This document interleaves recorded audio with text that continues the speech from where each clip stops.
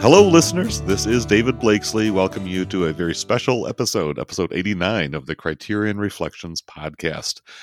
This is special in multiple ways. We've got a great cast of guests lined up, ready to talk about a film that is going to be our last feature film of 1971.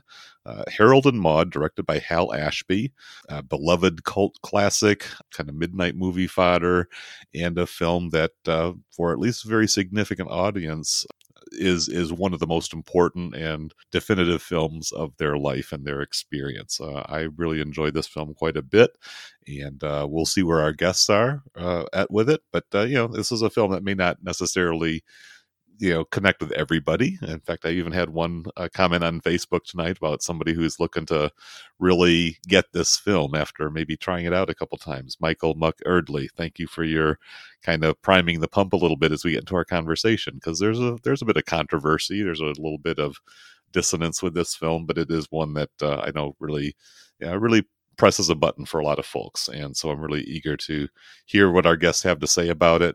And like I say, I'm also very happy to be at this point as we are very close to the end of season 3 of the Criterion Reflections podcast, having covered a lot of really epic films of 1971. This seems like a pretty fitting note to wrap up this portion of it. We do have one more episode. I'll talk a little bit more about that at the end of the show. But let's get into our introduction of guests just to see who are the voices that will be kind of accompanying me through this discussion of a pretty remarkable film from Hal Ashby. Let's start with Derek Power. Derek, how's it going tonight? Going pretty well. I'm in a good place because it's getting autumnal. Autumn is my happy place. So yeah. I think didn't you post like a cover image on Facebook of just kind of gray clouds or something like that? Yep. Yeah. Just a very nice overcast. And interestingly enough, it rained about a few minutes after that happened. So it was a nice little moment to catch. Well, it's a nice little transitional period that we're in. Glad to hear that that's going well for you. Next up, Brad McDermott. You're up there in Canada there, probably even a little bit cloudier than maybe in some other parts of the country. But how's it going for you, Brad? Good. It's cloudy. We've had a little bit of rain here and there. It's supposed to rain tomorrow. So I brought my yellow umbrella with me, and I'm ready to attend this funeral. Okay. The happiest funeral that you're likely to sit in on for a while. Exactly. Excellent. All right. And next, William Remmers. William, good to have you back. Hey, things are good. I went on a walk today and on the Henry Hudson River, and a train went by, and I waved at the train, and then they gave me a little toot toot on the horn. So I was really happy that I got a train to toot toot at me when I went by. Yeah, that's always a good sign that somebody's paying attention and kind of playing along and giving you the little boost there. So great to have you back with us. And here's a guest that was with us once before. He's a fellow Michigander. I actually had a chance to meet him when he was up in my part of the state. Mark Rep, welcome back to the show. Thank you, David. Great to be here. We're actually taking a look at one of my top 10 all-time favorite films tonight. Excellent. Well, I'm glad that we have at least one true diehard fan. Maybe there's more than one among us. I would consider myself a fan, although it's not a film that I've seen a lot. And even though I saw it a long time ago, I've been sort of rediscovering it in preparation for this podcast. But yeah, you were with us on the Sweetback's Badass Song episode, which was also part of this season, but it seems like, what, a year and a half ago or something like that. It was a while back, yeah. And Brad, you were there with us I was there too. But since maybe our regular listeners don't know you quite as well as the folks I've already introduced, why don't you just tell us a little bit about yourself? Well, I bought my first VCR 1984 was the year. And that's where it all started for me. In 1984, I got my first VCR. I think it was mid-90s, got my first DVD player. And I've been a hobbyist, a movie collector ever since. And probably close to 8,000 DVDs and Blu-rays in my collection at this current point in time. And I don't analyze them quite as much as your typical Criterion Reflections episode, but I love the different editions, the extra features, and that's really why I got into DVDs in the first place, was all the extra features, commentaries and so forth. I love it. Cool. Well, that's a pretty impressive collection. I think, I've got the whole Criterion collection, but I don't think I've got 8,000 discs. So that's a hefty chunk that you've accumulated. Now, do you still keep your VHSs? Have you ever like recycled all of that stuff, or No, I never really collected VHS at all. Oh, okay. Really. Okay. But the DVD collection, you've just been building and building, Yes. and you've Yes. never sold off chunks of it or decided to It trim just it keeps down. accumulating. Now they're in paper sleeves because there wasn't enough room for all the boxes. Wow. Okay. Well, yeah. Well, you're a diehard, and it's great to have you back on. I'm going to kind of give you a chance to expand on some of your introductory comments. This is a top 10 film for you. Just tell us a little bit about, real quickly, what is it that this film connects so strongly, and why would you rank it so high in the pantheon, especially among all the 8,000 titles you've collected? That's pretty elite company right there. Well, I can remember the first time I ever saw it, and I was in high school. The year was 1985, and it was one of those days. It was a slow day for the teachers, and I was told that we were going to join another classroom, and our two classrooms in my English class were going to get together and see a movie. And it was the favorite all-time movie of one of the two English classes, not the one that I was in, but the other class across the hall. So they said that it was that teacher's all-time favorite film, and nobody knew what it was about. Nobody except that teacher knew what the film was about. And so the kids just said, hey, we get to see a movie today. So they were all happy, no homework. And so we got together, and all of a sudden we started watching this movie where it begins with a kid about, not too much different than our age. We were about 17, 18 years old, and he's about 20 in the film, hangs himself. And then I started wondering, is this a comedy or what is it? What is it? And then somebody said, well, it's a black comedy. And at the time, I didn't even know what a black comedy was.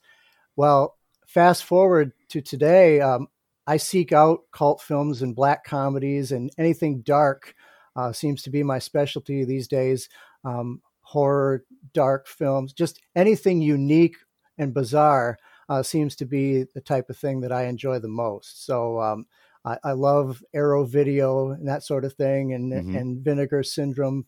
So, independent films, this kind of characterizes everything that I look for in a film. And it blew me away the first time I saw it, and I never forgot it. And I don't think any of the kids in the classes that saw it the first time, they may not have liked it as much as I did, but I think none of them forgot about it either. That's one that stays with you.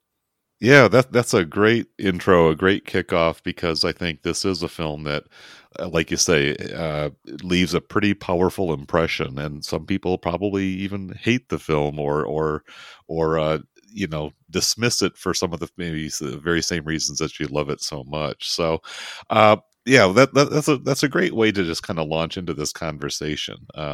Criterion released this film in 2012. It's spy number 608, and they call it an idiosyncratic American fable. And I think that's a pretty important piece of it right there, that this is a film that's not necessarily reality based. In fact, what is the basis for this film? Maybe we'll get into that as we kind of get a little bit deeper into the analysis of it all. But I think also the fact that you saw it in that context, kind of a surprise, blind plunge in, and letting the shock value of those opening scenes fully register. That's pretty cool. Let's just go back through the list here and just kind of get some of your initial impressions. Derek, what's your relationship with Harold and Maude? When did you first see it, and what kind of impression did it make on you? Well, I've known about it through reputation for a long time as being like a favorite of certain film directors and so forth. And I first saw it when I first bought it on Blue, and it wasn't when it first came out. It was like a couple of years or so after it went out, and I liked it. It was one of those titles that I think I could have watched more regularly, but I didn't. But it's not because I didn't like it or anything. It's just that I think I've seen the films that have been influenced by it, and especially Wes Anderson. Like it was very clear to me, like several shots, like, okay, this is like one of Anderson's Wes's muses, if you like. So maybe it's because of that I don't watch it on the regular. But having said that, it is quite enjoyable. I like it for similar reasons to what Mark had said. It's very idiosyncratic. It's very unusual. It's kind of offbeat. I found it, and actually watching it again for preparing for this conversation, I found myself laughing at various points, especially at the a lot of the darker stuff, and it's just because I'm also a fan of more dark humor, and this is full of it and such. So sure is. All right, Brad, give us a little bit of your kind of encounter background with Harold and Maude. So this movie is actually one of the reasons why I really wanted to be part of this cast is this movie is actually my partner Fred's one of his like all-time favorite films. And I hadn't seen this film actually until last weekend Great. to watch it to get ready for this cast. I knew Hal Ashby. The only Hal Ashby film I had seen was Being There, and I saw that about 2 years ago, and it really just blew me away. I thought it was absolutely brilliant. And after that, I sort of grabbed that Criterion, and I picked up just the Harold and Maude. I picked up The Last Detail, Indicators release of that, just sort of blind buying some Hal Ashby titles. But I hadn't gotten around to seeing Harold and Maude yet. And so when he sent out the email for all of us that this was coming up soon, I was like, well, there's as good a time as ever. So last weekend we popped it in and I loved it. Absolutely. Fantastic. It was nice to have a good, fresh impression there. So I look forward to hearing more of your thoughts on that, and maybe even a little bit about Fred's fandom and all. So let's go over to William. William, what's your relationship with this film? This is a movie that came up a lot when I was in high school with the cool kids that I knew. A lot of the kids that were in the literary magazine with me were in art clubs, and generally a year or two older, and they always talked about this movie. At the time, it would probably have been that DVD cover. I think you can see it, kind of just the two of them in that horrible faded, the kind of too zoomed in image. And I didn't see it like Derek until The Blue came out. I must have gotten it within pretty soon after the release because it had been hyped so much.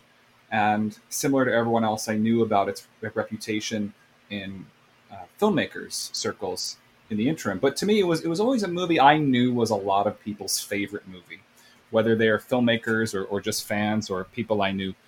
And when I saw it the first time, my reaction was so strongly positive towards any scene or any sequence involving Harold and his mother that I felt very underwhelmed by the Harold and Maude component. And I'd always wished that the film was just about Harold and his mom. And I think that I might be able to follow up on that topic of that. It's very hard to imagine what it would have been like if I had seen this when I was 18, 19, 20, and I would have seen it at about 24 or 25, which again, that was still I had still developed a lot past a Harold age at that point. And also if I had seen it when it came out, or I had been one of the people to discover it and find it and embrace it, it had come with so much baggage that I couldn't see Maude as being anything other than a manic pixie dream girl who lives and dies to fulfill Harold's existence and happiness.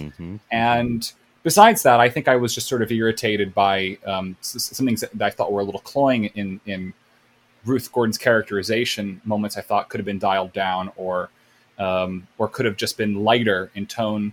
Things that are dropped in, like the tattoo that I still feel is a bit troubling, to just kind of drop that in as if it's set dressing. But anytime it cuts to Harold and his mom, or even their periphery, I'm in love with it. And I rewatched it in anticipation of the podcast for the first time then in a number of years, hoping I would feel totally different. And I felt even more the same. And I don't. The thing is, it's the thing about this movie is I will never say I dislike it.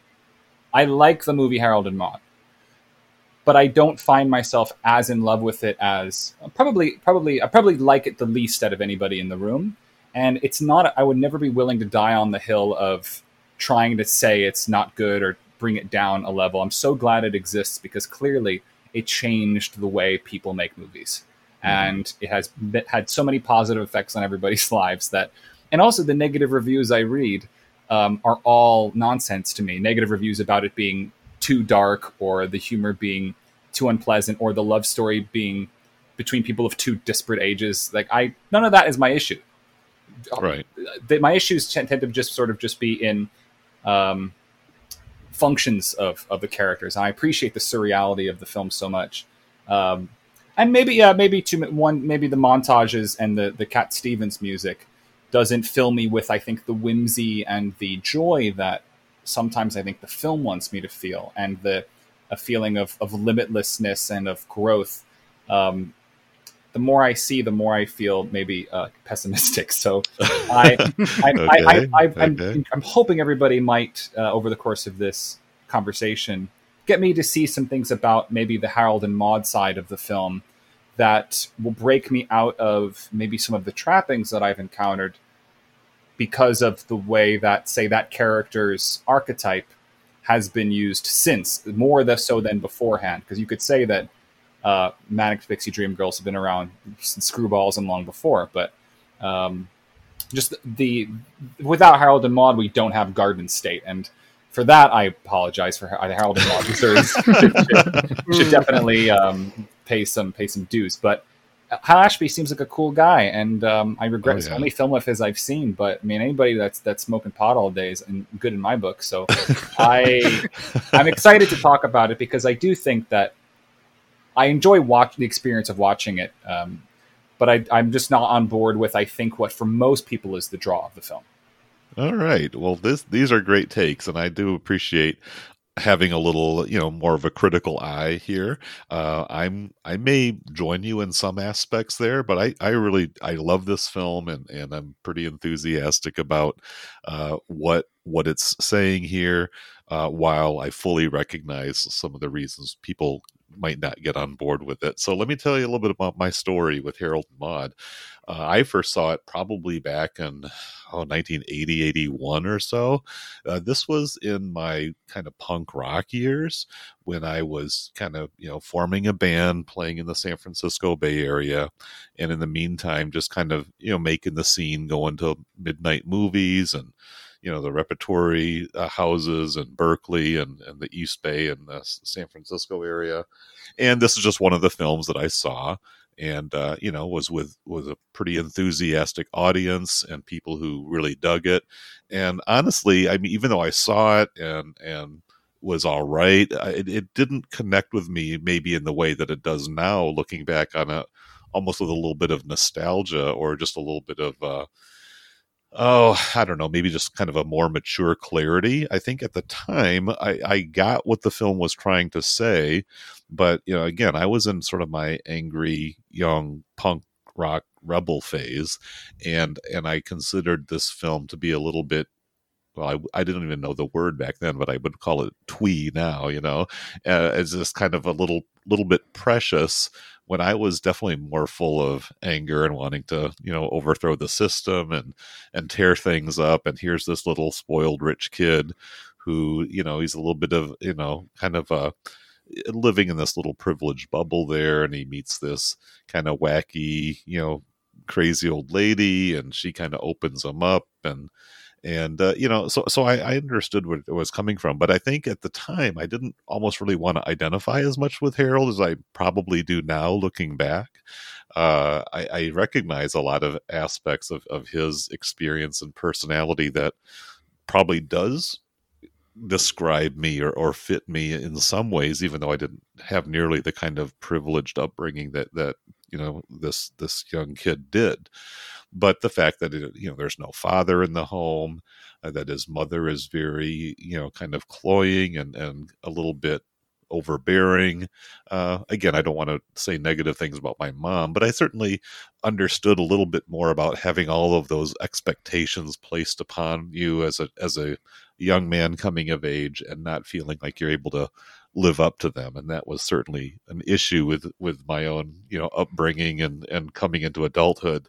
So without getting too autobiographical, I think it was like, in some ways, the movie hit a little close to home.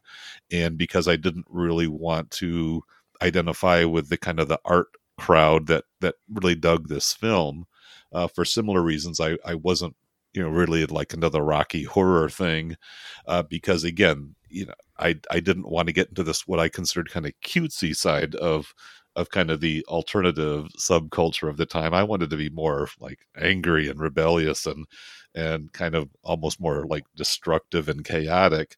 And so that's, kind of a micro scene thing where I just kind of diverged from that. But at the same time, this movie kind of made quite an impression on me.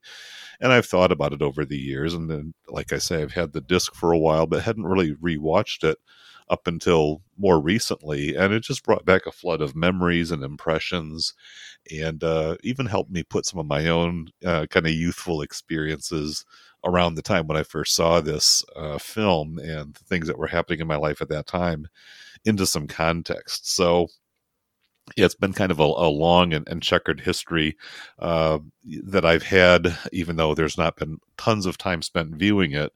But over this past couple of weeks now, after we kind of moved on from Macbeth, I kind of got over into this world and have really been enjoying the experience of rewatching the film, thinking about it.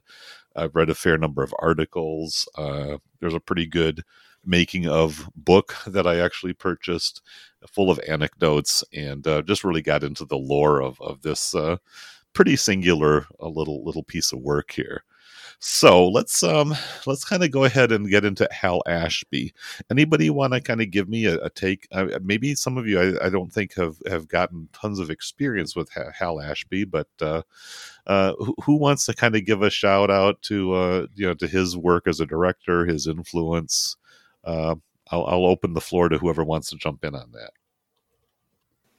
I mean, as I understand from the interview that's on this disc, Hal audio Ashby, bits there. Yeah, the Hal Ashby came from the world of editing. That was his sort of access into filmmaking. I think he always wanted to be a director, and he had just assumed that you become a director by becoming an assistant director, and that's not really the way it works, I don't think then, and I know for certain not now. Maybe in like the Japanese system. I mean, I think Akira Kurosawa was an assistant director and then went up the ranks. But I know in America that's not how it goes. The best way to be a director is either through cinematography, sometimes writing, but especially editing. Editing is where you really get the tools to know what cuts together, what makes a scene, and what gets tossed in the editing room floor. So that really helps prepare someone when they decide to become a director. Yeah, well, and Ashby really was kind of an interesting character. He had sort of a presumption about him. I mean, I think he first got into the film business by going to like the California unemployment office or something like that, some kind of a job search. And he says, well, I want to be a director. And so a woman that he was working with got him some kind of a super entry level job, but it was really just almost like sorting mail or something like that. But he managed to work his way up, and I believe that one of the keys for him was a friendship that he established with Norman Jewison, who we talked about in this season when we covered his film Fiddler on the Roof. And of course, Jewison was a pretty big player in the directing circles, and so he had actually set up Ashby to direct a film called The Landlord, which I was going to try to dig up and see if I could fit it in before I got to tonight, but it just didn't work out. And that was Hal Ashby's directorial debut, and I think it was about a guy who owns buildings, rents to black tenants, and kind of I think there's some comedic elements to it, but it's just kind of a little bit of a story about race relations and kind of a a social commentary on some of the issues that were prevalent at the time. But Ashby really kind of came into this optimal period for somebody like him. This was, of course, the new Hollywood, and the studios were really on their heels, kind of trying to figure out how are we going to survive. Business was kind of at an all-time low at this point, and so films like Easy Rider and kind of youth-oriented pictures were seen as sort of a way forward. And as William kind of alluded to, Hal Ashby was very much a product of the counterculture. There's a very brief cameo shot of him in a kind of an amusement park scene that was filmed down in Santa Cruz, where he is standing right between Harold and Maude as they're playing with some model trains. There's like a train set that you could apparently drop a quarter in the machine and play with the trains. And there he is with long, stringy hair, a really pretty well-developed beard. It's probably a good 5-6 inches long, kind of those John Lennon granny glasses. And he's, definitely looks all the bit about a kind of a zonked-out stoner of the time. But he was a visionary director who basically had, I think, one of the best 10-year runs of the latter half of the 20th century, as far as making very idiosyncratic, there's that word again, but very heartfelt films that really cover a variety of situations and times. He also directed Shampoo. That's kind of, I think, this Harold and Maude, Shampoo, and Being There are kind of his 3 Criterion releases. The Last Detail was also mentioned, and then Coming Home, an Academy Award-winning film starring Jane Fonda and Jon Voight that dealt with, kind of a returning soldier from Vietnam who suffered serious injuries, and that was Ashby's pretty strong anti-war statement. So he made films that had a conscious social message, idealistic kind of naive figures who kind of come into the roughness of the world, sort of sensitive and unsullied, that they learn a lesson along the way and emerge at the end a little bit wiser and stronger, and hopefully ready to go out there and thrive and cope in their own style, as they maybe picked up a few things about how this world operates and are better off for it. And I think those are the characters that audiences identify with. And this one here, I think, is really kind of that's the make or break point. Do you identify either with Harold or with Maude? I think those two characters are the magnets that pull people in. And so let's get a little bit into that. But first of all, does anybody else have any thoughts, feedback on Hal Ashby, or maybe even questions? Maybe I can tell you a little bit more about him if you're curious. I would like to say one thing that I learned and didn't realize was, Harold and Maude was his second film, and by the time he had made Harold and Maude, he had already won an Academy Award. He won the Academy Award for Best Editing for In the Heat of the Night, which, of course, was a Norman Jewison film. Mm-hmm. And that was really a pretty great, foot in the door, as he established. Not only did he have those technical skills, but he had the ambition to be a full-time director. And, he used those connections and those opportunities to kind of do his own thing. And one of the sort of backstories of this film was that it was very hotly anticipated. The studio really felt like they had a big hit on their hands. He had the opportunity to really do it his way. I mean, there were some things that he had to work around, and there's some making of stuff that I can get into, but he really did have a pretty free hand in making the film that he wanted to make. And the opportunity was there because the studios were cutting young directors, these young, hot shots, a lot of slack, as long as they could return the goods. And they really felt like this was going to be a smash hit, and it just was not, at least on first release. And there's probably some pretty good reasons that could explain that as to why it just didn't connect with mainstream audiences at the time. box office and critical failure as well. Oh yeah, exactly. The critics were just not really into this at all. I don't know. There may have been a few reviews out there that were supportive, but I think for the most part, people were kind of turned off by the premise and didn't find it really all that funny. Um, they, some of the whimsy they felt was cloying. And I think, some of those critical takes that William and maybe some of the others of us might have when you get into the technical details, really did kind of cloud the judgment. I think there's also the idea that this film was released like December 20th, 1971. An interesting aspect is that The Godfather was a Paramount film that was supposed to be released at that time. They were wanting to make this the big Christmas blockbuster, but Coppola's shooting and post-production ran over schedule.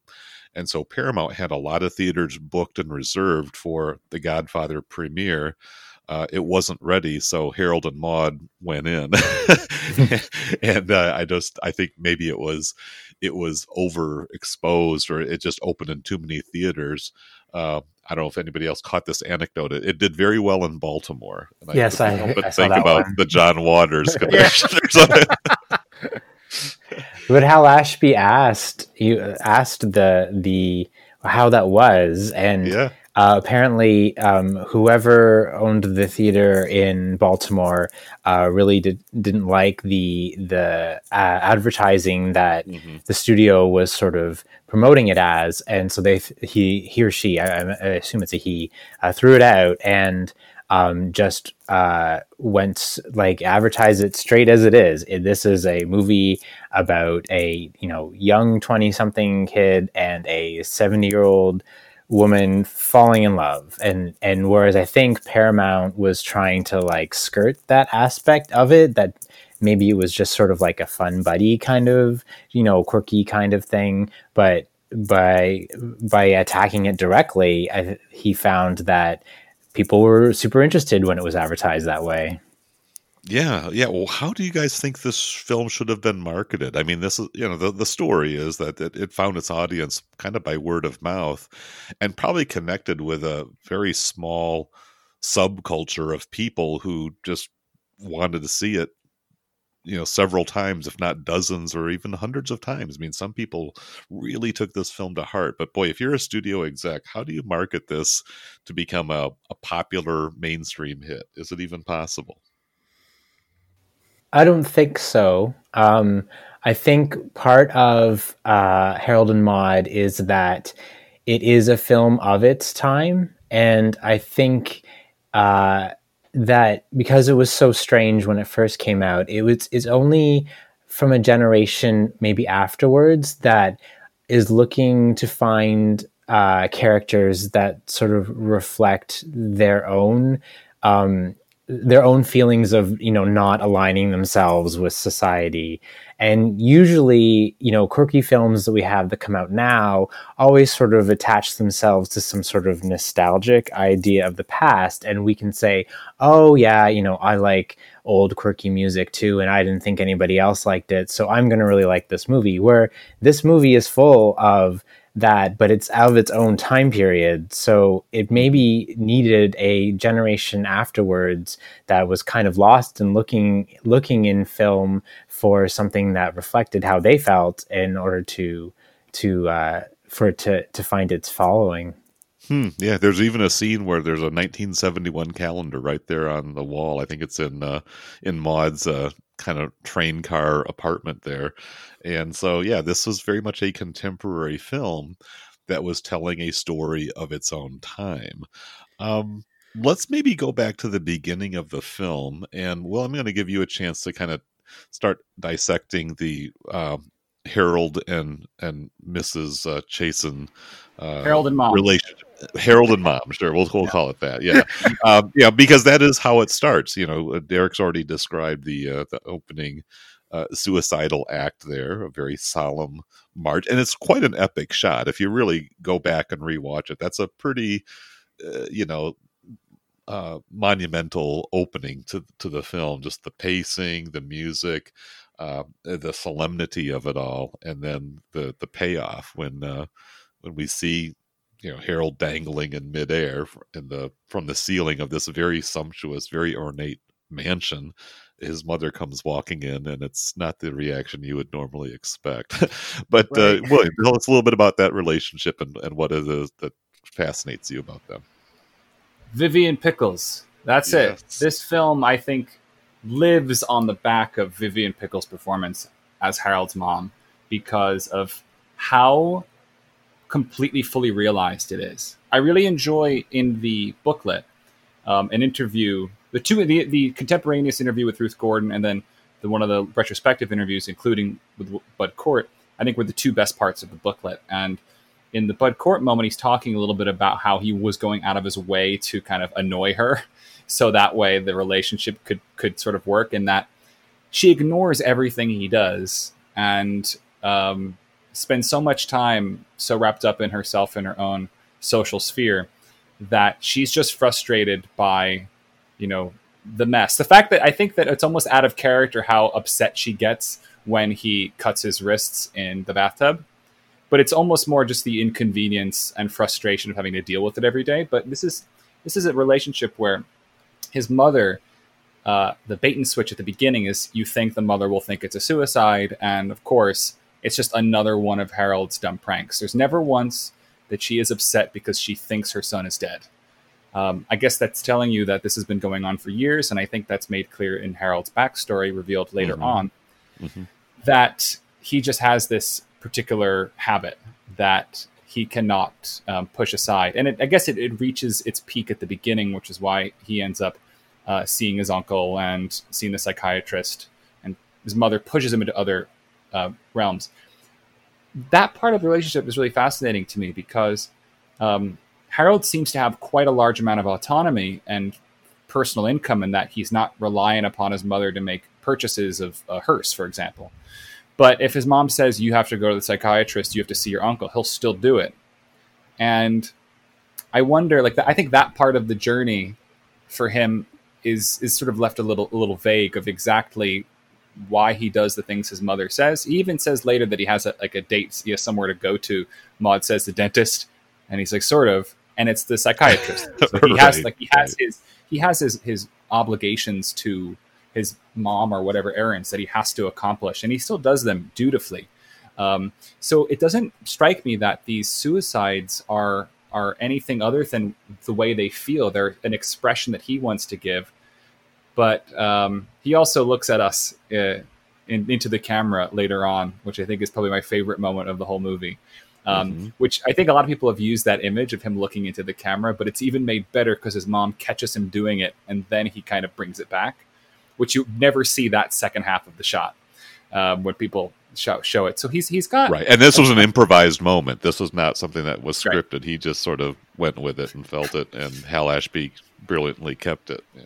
Right. And so the relationship develops over a number of vignettes. It really does feel to me like there are two separate films happening, at least structurally, where you cut back and forth between segments of him on his own and meeting Maud and their relationship and his home life. And those two don't really interact, though Maud does interact with his uncle, which is fun. But the suicide attempts, which are increasingly outrageous and funny and bizarre and serve to not only frustrate his mother, but stave off interest from his potential computer dates, which is... that part of the movie is so funny that I would have liked a 90-minute movie of just like him bothering dates. Like, I think that pursuing that route is so much more interesting to me. Like, I could see him grow on his own that way and find... I mean, I think the most interesting date is the third one where somebody actually... also is an actor, so to speak, right? Yeah, she kind of gets on his wavelength and is ready to, follow along, right? Well, she sees immediately that it's fake, whereas the first two girls don't. They believe that he actually killed himself, and it's in a way he needs someone more like his mother that's going to not believe him. But those situations are so wonderful, and I think the relationship is most perfectly demonstrated in the sequence where she's filling out the computer date form and then slowly, gently switches into answering for herself. Yes. just I giving noticed her that too. just giving her own answers, just saying, "Well, of course, these sorts of things," and hearing her political views are pretty much laid out in that scene, and they're all in accordance with the way we've demonstrated her so far. And I think they have such a fun chemistry because there is an odd chemistry there that you have to have with these two actors in order for those scenes to work, where she doesn't look him in the eye, but she can still have these full conversations, which are basically with herself. People remark about how little Harold speaks at the beginning. It takes quite a long while for him to even say anything, and then even then, it's gradually an increase of actual verbal participation from Harold, the character. So I guess it is like the mod side that we then see those growths reflected in the other half of the story.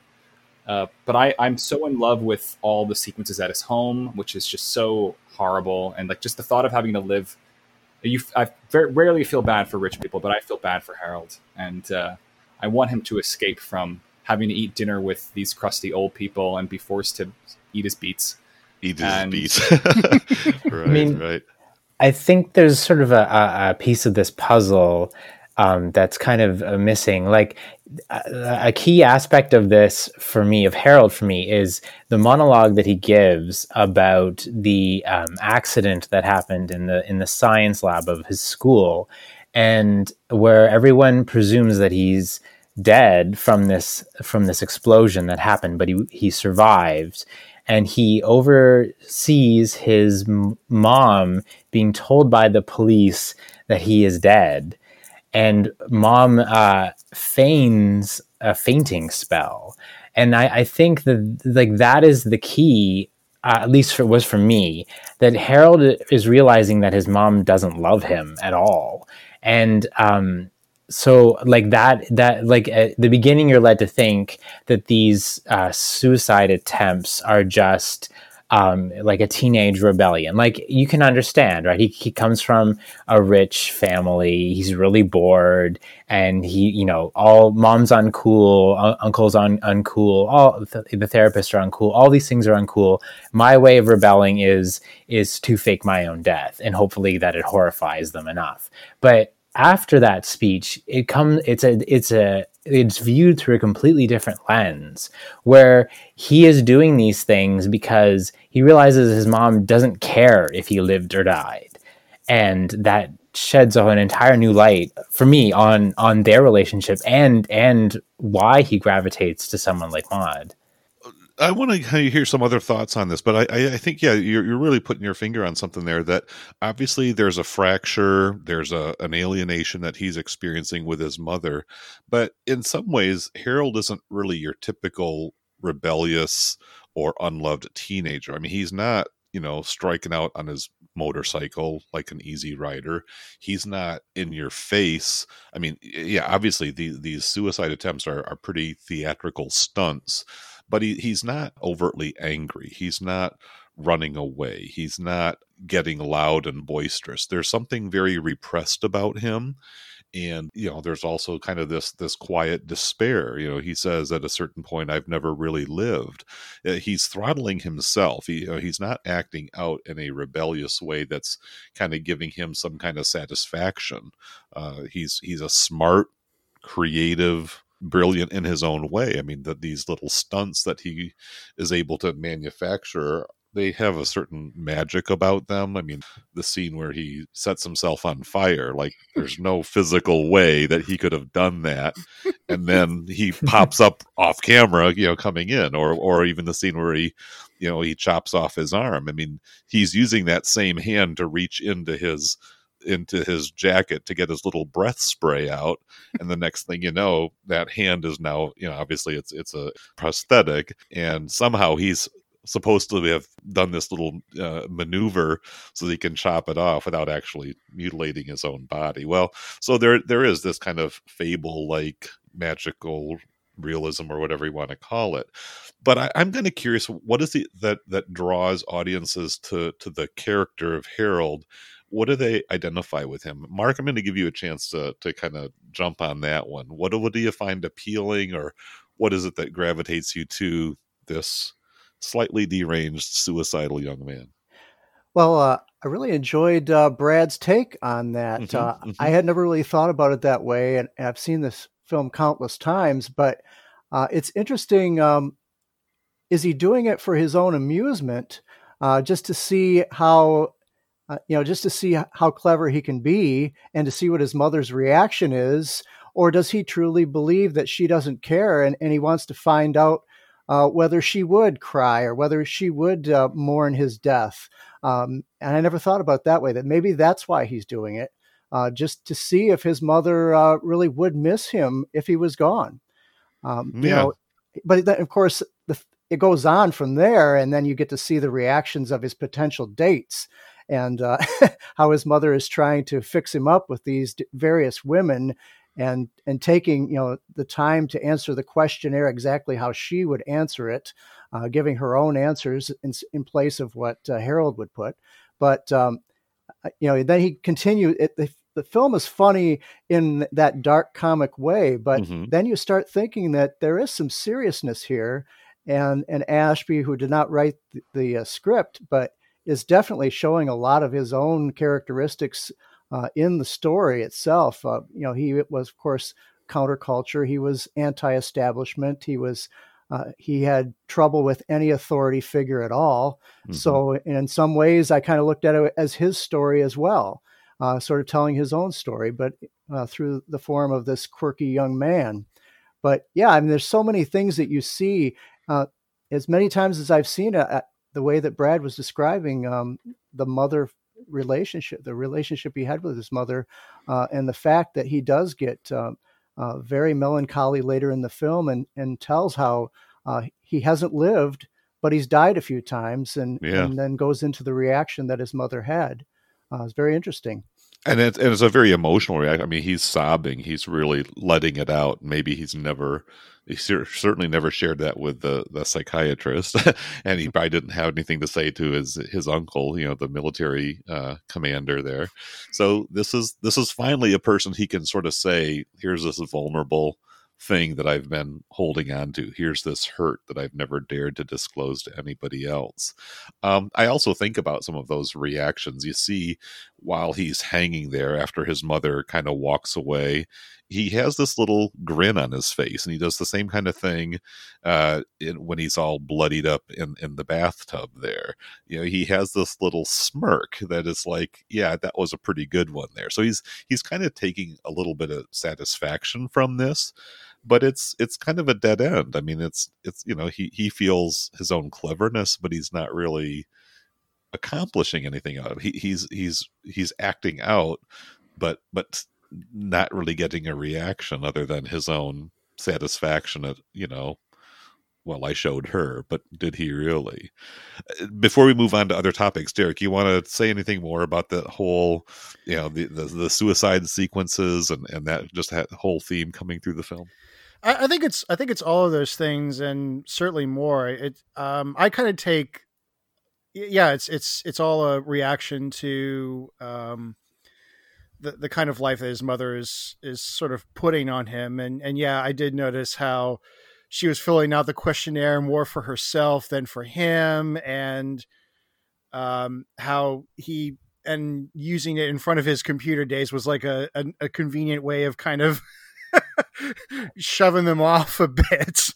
Well, yeah, she's got to hook him. I mean, it's getting to the age where he needs to sort of be out of my life. I mean, he's only making my social affairs all the more awkward. I have to explain and apologize for him, and I'm tired of, him pulling stunts in front of all my company. So we've got to figure out a solution to the Harold problem. Right? And actually, that's kind of what I sort of like about Harold is I kind of get the sense that he's aware of the game and he doesn't particularly like it. And he's finding every which way to say that this absolutely sucks, whether it's doing the fake suicide with his mother, or the way he talks to his psychiatrist, or the kind of indifference he shows, like when he's with his uncle and with everybody. It seems like everybody's trying to tell him how to play the game, and he's figured out that this is a game not worth playing. And certainly this comes into light when he does have that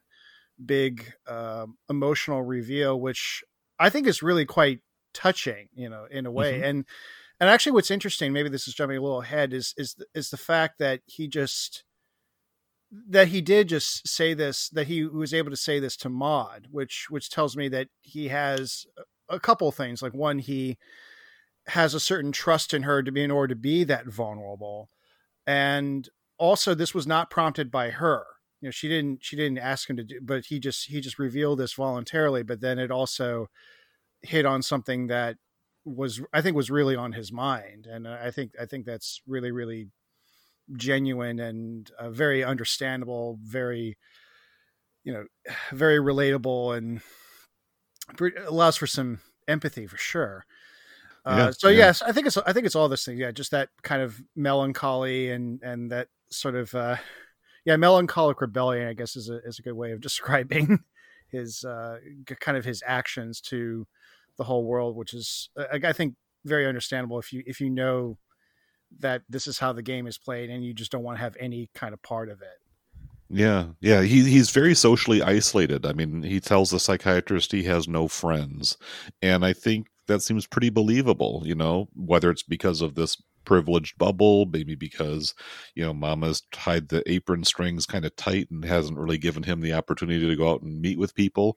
Maybe he's just that type of temperament that doesn't mix and mingle as freely for any number of reasons. And I kind of wonder, how much does this sort of archetype appeal to those folks, which I'll even consider myself, sometimes feel a little bit, like a social misfit.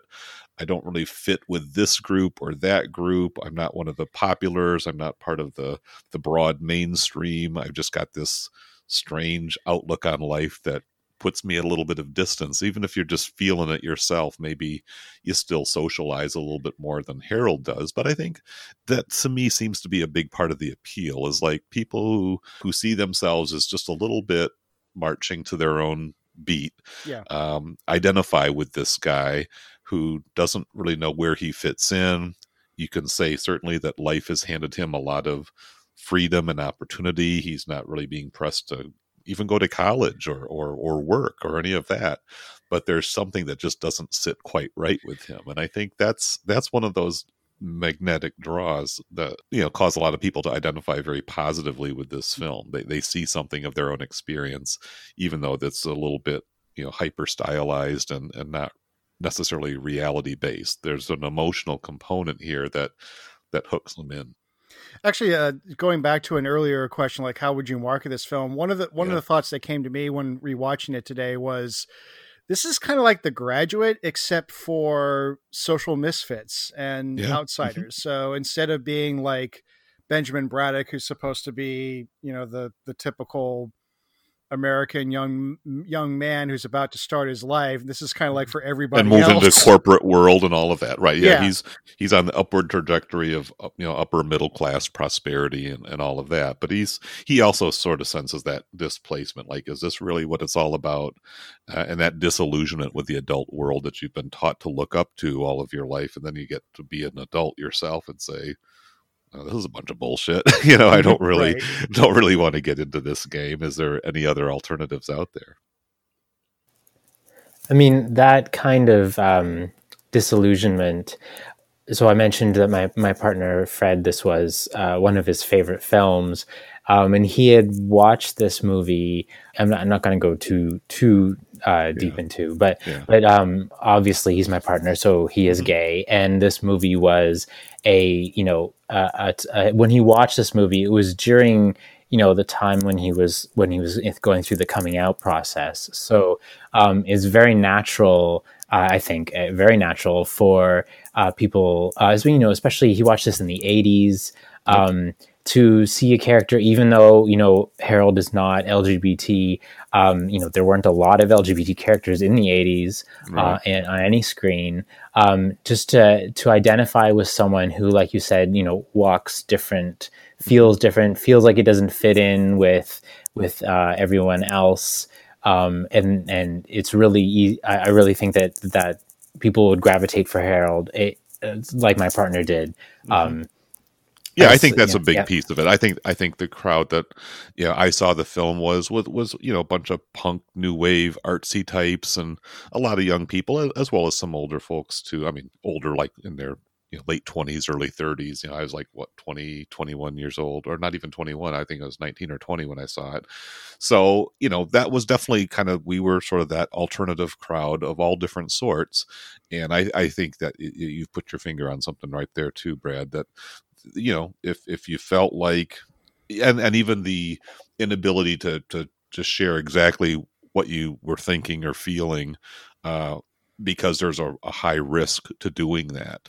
Certainly I can say, coming out as a gay person in that time, even though that wasn't an unknown thing in my community, there was still, you had to be very careful of who you revealed that to. Oh, exactly.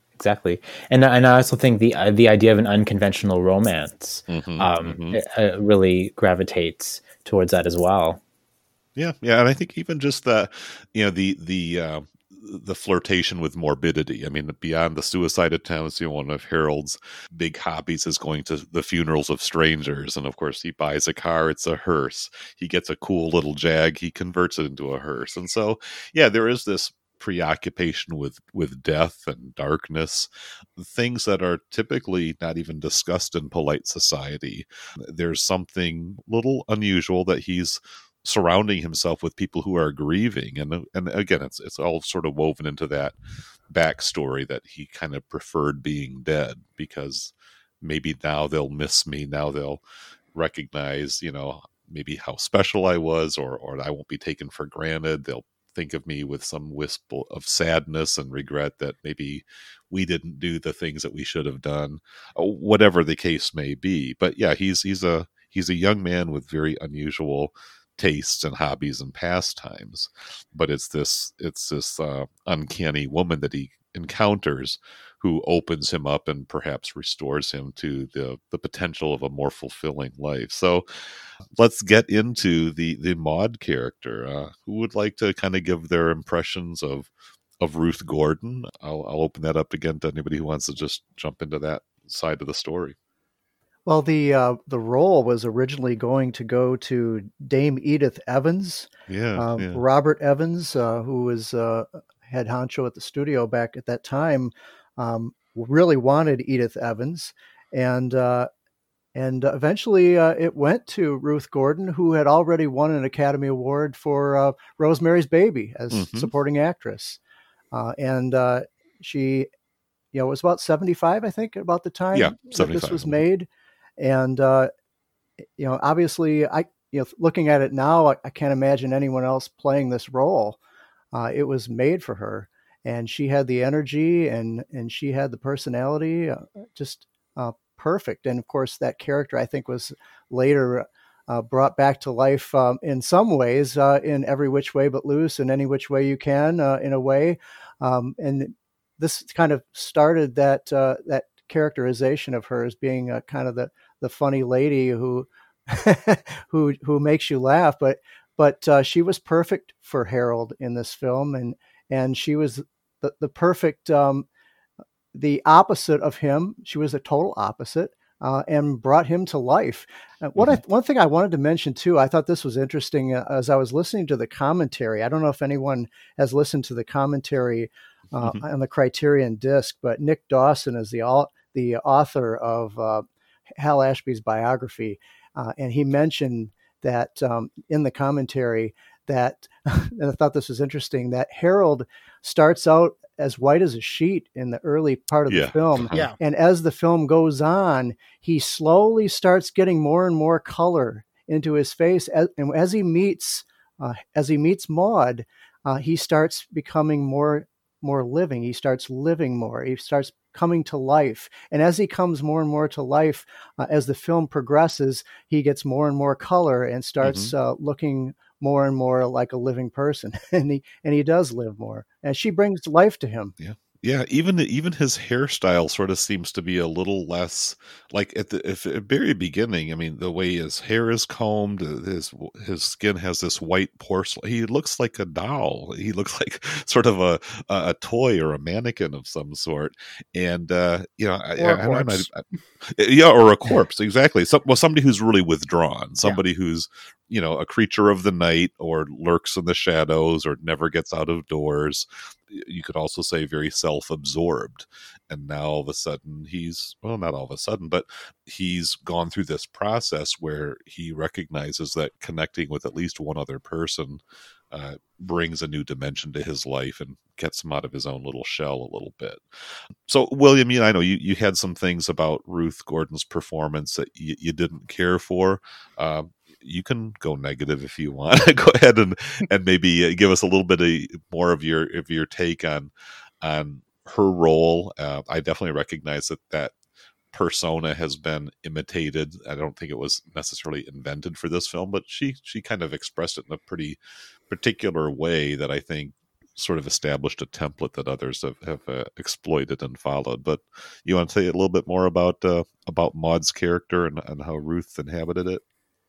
Yeah, there's something about kooky characters that are unlike real people that we have to first accept, as we've already done, that this film is stylized to a point of fantasy in a lot of aspects. We've broken the fourth wall with Harold. We've had demonstrations of magic tricks. It shouldn't be seen to be. A criticism should never be that wouldn't happen in real life. Film can set up rules and then even break its own rules, and I don't think that is ever a bad thing. I think trying to get away from that kind of thinking is very important to be accepting of films more often than not. But one thing about this film is a lot of the sort of wild things Maud might do, for example, evading the police and ostensibly getting herself deeper and deeper and deeper into a series of criminal charges for the sake of what? Like, I don't know exactly. I mean, it's the best line she has in that sequence is she complains that he's being officious by detailing the crimes and saying that she has a stolen shovel. Like, the way that scene plays, though, it doesn't feel funny, and I'm not sure, having never seen it with an audience, how these scenes play. And I think that being only one person, who's only ever seen it alone, I can't tell sometimes the tone of some of the sequences. Also, her sequences at her home, which I think are crucial. The home is really interesting, and I think when Harold enters it, he's suitably impressed because it is quite remarkable. There's a few moments in that scene I really love where the camera cuts to shots from quite far away where you can't even tell what's going on. The characters are obscured by the sculpture, or they're obscured in general, and you don't have any sense of where that shot is relative to the shot you just saw. And they're in the middle of dialogue scenes. It's just that they cut to these wider angles that just kind of distance you from everything a bit. And I think those are really quite environmentally interesting. But she will go on. I think if there's one sequence that for me identifies why I struggle, is the sequence when she sings. Okay. She sings, she sings the Cat Stevens song, which one of the two that was written for the film. If you want to sing out, which is crucial to the film's themes and message. I don't know if that scene might be taking it too far from where my mood lies, to have her just teach him, not even really, like, let him join in without any explanation, just saying join in while I'm singing, which is near impossible to do, and he manages it. He manages it because Bud Cort knows the words, is why. It turns out at the end that it's some sort of player piano, or she's not actually playing. But the thing is, she gets up and dances around, and the piano just keeps going. Right. Exactly.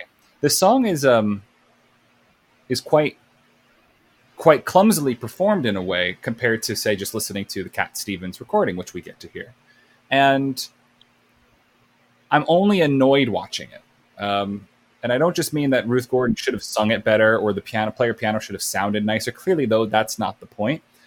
But that's one of those spots for me that cloys beyond my level of enjoyment. I like, though, she says everybody should play music. Music is the way we all communicate. It's like our natural thing to do. And she gives them that banjo to learn. And I think that a character giving someone a banjo to learn should be the most twee, annoying thing. And it isn't, actually. I think that's one of the loveliest things in the movie. If it were remade today, it would be a ukulele instead of a banjo. Right. Ukulele, absolutely. I don't entirely understand why. I don't know if there was a different cultural understanding of the banjo at the time. Why he almost says banjo in one scene and then says harmonica when someone's asking about music. He says, "Oh, I'm learning the harmonica." I don't really know what that means. So if anybody has a thought on why he retracts banjo in that moment, maybe he just wanted to keep it private. But clearly, the banjo becomes the end when he does the quadrophenia twist and turns out to be on the cliff and then dances away. Which is also a bit much. I think that being manipulated is maybe my concern. And moments like that are intentionally manipulating, or moments that are so insistent that they could only provoke a reaction. And I think the singing is the one moment. And the other moment of the film that really rubs me the wrong way, besides the tattoo, which is just like, it does to me, it should just be gone from the film. Can I argue against that? Yeah, go ahead. Maybe I later. want to let William finish and then I rebuttal. Yeah. Okay, there you go. And then I'll wait see what you say, because my take is just that I'm like, this is offensive or in bad taste. So you might have a real reason, and I'll appreciate hearing it. But the moment I dislike this just from a filmmaking perspective is, of course, I just dislike her decision to kill herself. Which, for the character to come to that point, which also, she says earlier her birthday is going to be like Saturday, and then that's like the whole movie happens and then her birthday happens. So it either is a magical non-time, or the film really does happen in just a few days. Because it seems like from the dialogue, it would only happen within a week. But that's magic, right? That's what I see it as. It's a week-long kind of transformational process that Harold goes through. Whereas I think when you watch it, it's like, this feels like it's weeks, just because you're getting all these montages and everything. But I guess he's got the time and the money. So the thing I hate about that scene is, she says, "Yes, I've taken the pills. I'll be gone by midnight." And Harold screams, "What?" And there's the hard cut to the sirens. And that, like, half a second of the screaming "what," which is, when that scene ends that way, and cuts right to the hospital sort of montage with the music, I feel so like punched in a way that I don't like. I don't want a film to do to me. And I think that it's such an indelicate way to handle this Hail Mary pass they're making in the script at the very end, that we have to accept that this is the fitting way for these themes to resolve themselves. Because again, I can't see her as a character. I see her as like a ephemeral theme that comes into the movie and then leaves the movie.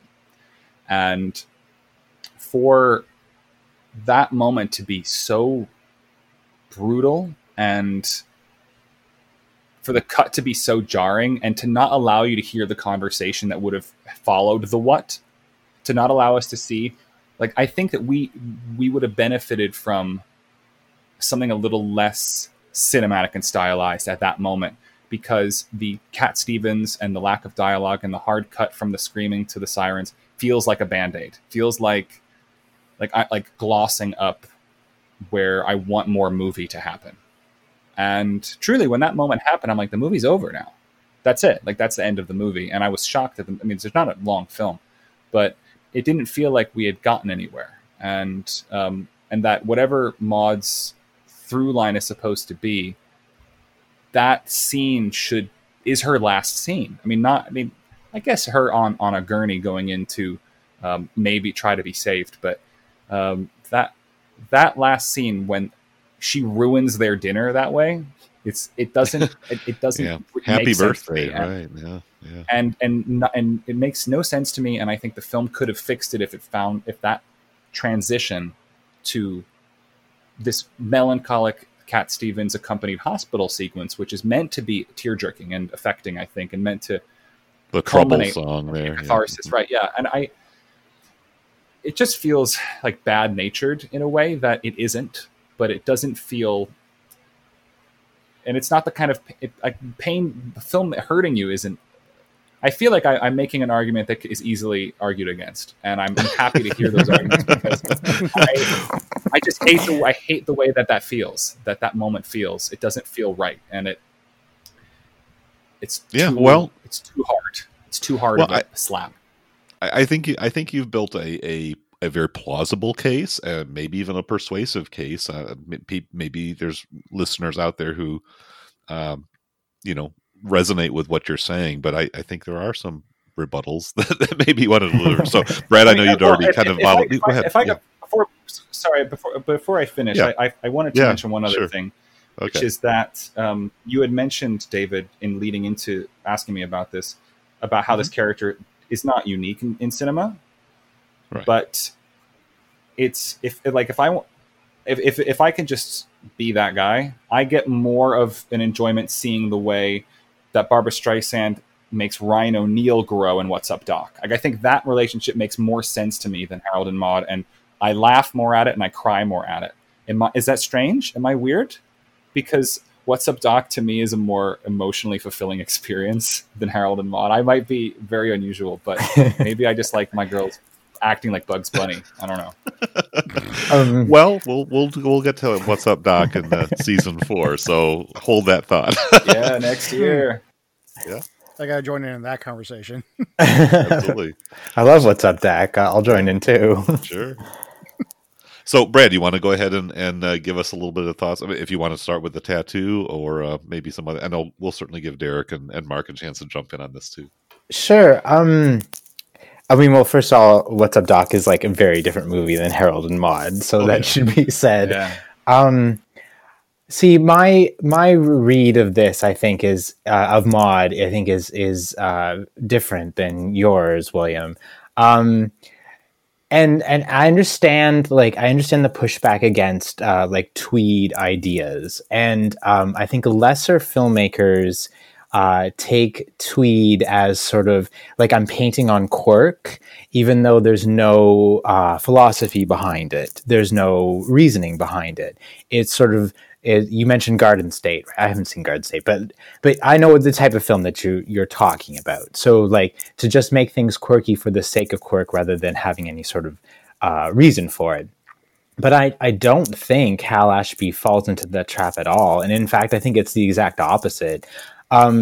You said how everything that Maude does in the film's climax sort of comes out of a left field, like a rushed idea. But I mean, my interpretation, I think that climax is the inevitability of her actions throughout the entire movie. Maude is someone who, from the very beginning, has already more than one foot out the door. Like, the idea, as I gather it, is that she's going to kill herself on her 80th birthday, and it really doesn't matter what happened to her in the week before. And her adventures with Harold are for me less about her fulfilling everything that Harold needs to come of age and rebel and get out of his mother's his mother's control.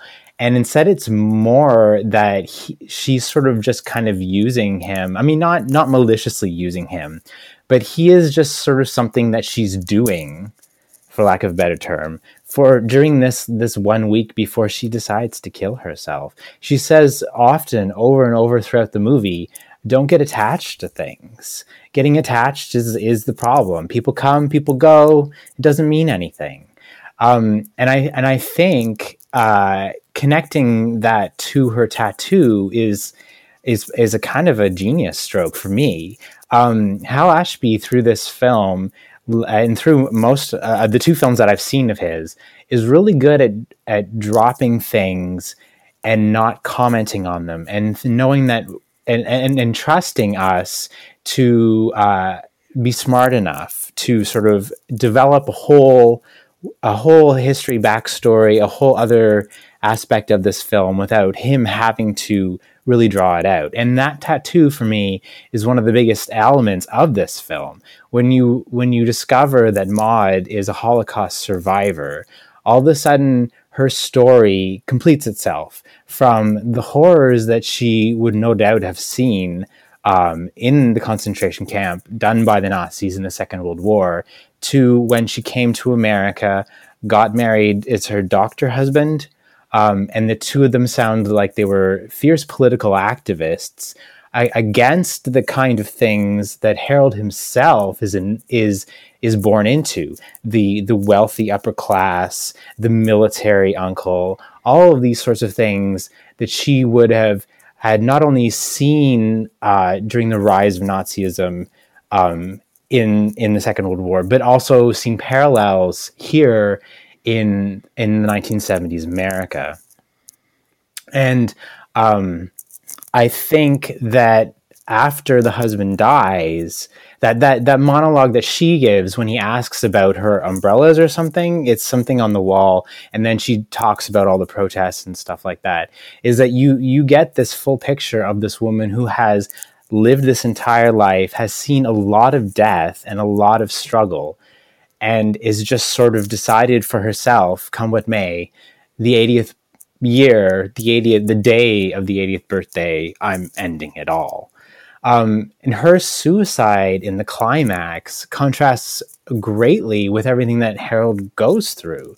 Harold's the explosion in the school where everyone thinks Harold's dead, but Harold isn't, is then becomes Harold's ridiculous fake suicides, where all of the sudden you have someone that you really care about actually committing suicide. And that sheds an entirely different light on everything that Harold has been doing with his trying to, shock his mother, trying to shock the internet girlfriends, all that kind of thing.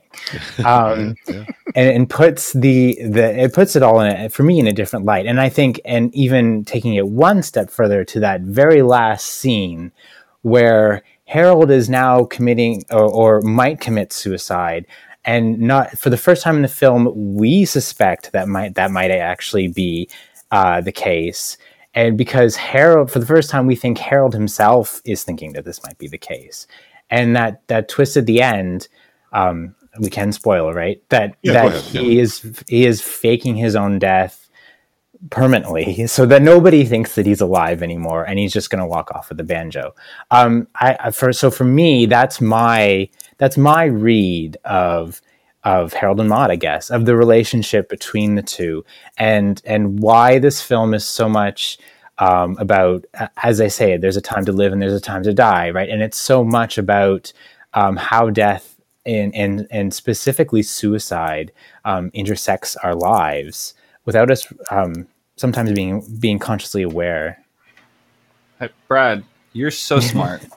Yeah, I love that. Very well said. Yeah. I agree with everything you just said, which is great because. And I totally love you and respect you, William, and you can totally. I like debating with you, absolutely. So. The thing is, I think that what gratified me is that the thing I hate the most is just the way the scene is played that you didn't have any debate about. So that means you agree with me there, and I appreciate that. You agree that the scene is bad.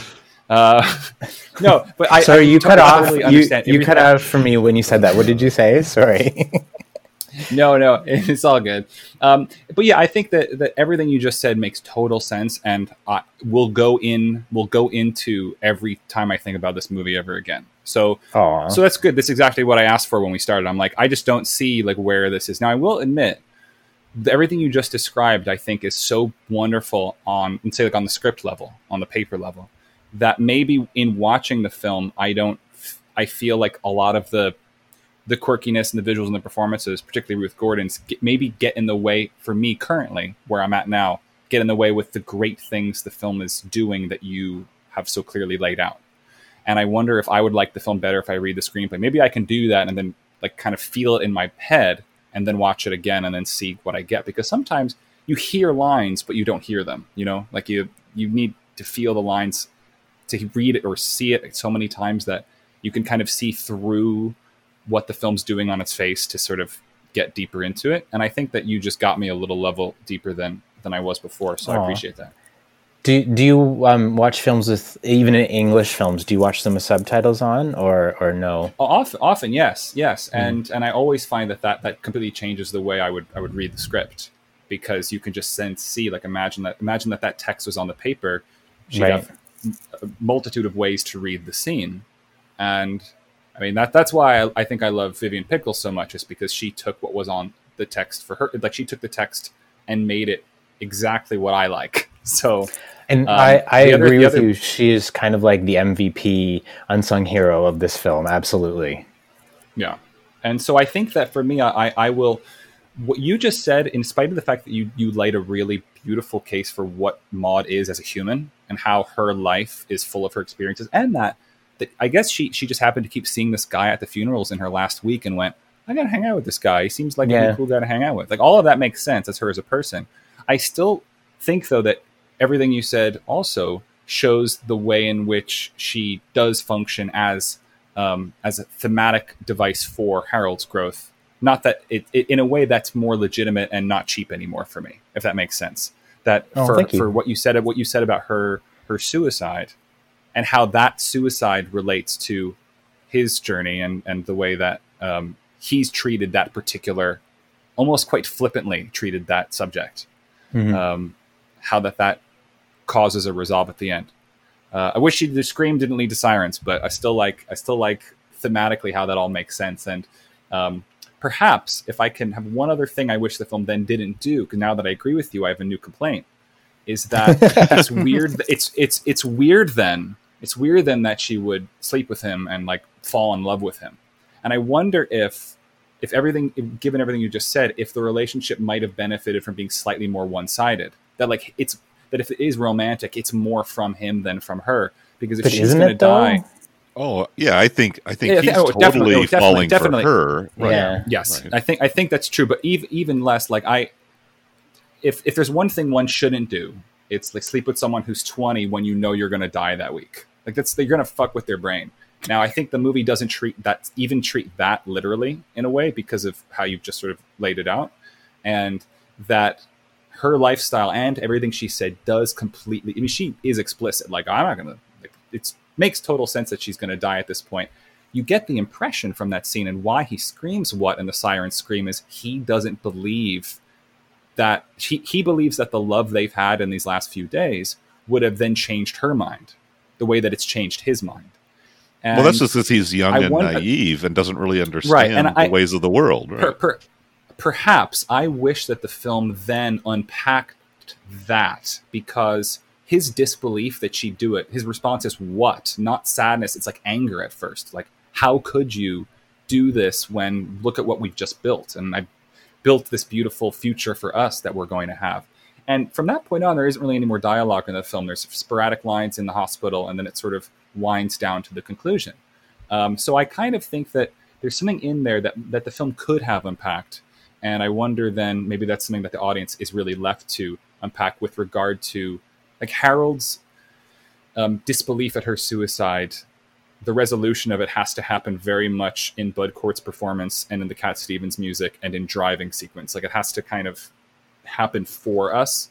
And that's good, because it's good to show, right? It's good to show what's happening and not tell it out. But it is still very complicated. So maybe my discomfort with that moment was that it was denying me, like, the psychological unpacking that I wanted from that moment. And this is all stuff that I've never really realized about it, that, like, your explanation made me realize why I didn't like the moment I was talking about.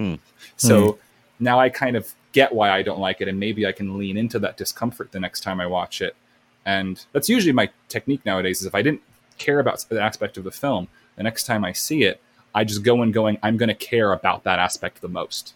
And then just see if I can, like, Stockholm syndrome myself, so to speak. But, like, to get into it, like, to be like, no, this is then the thing I'm wrestling with deserved to be wrestled with.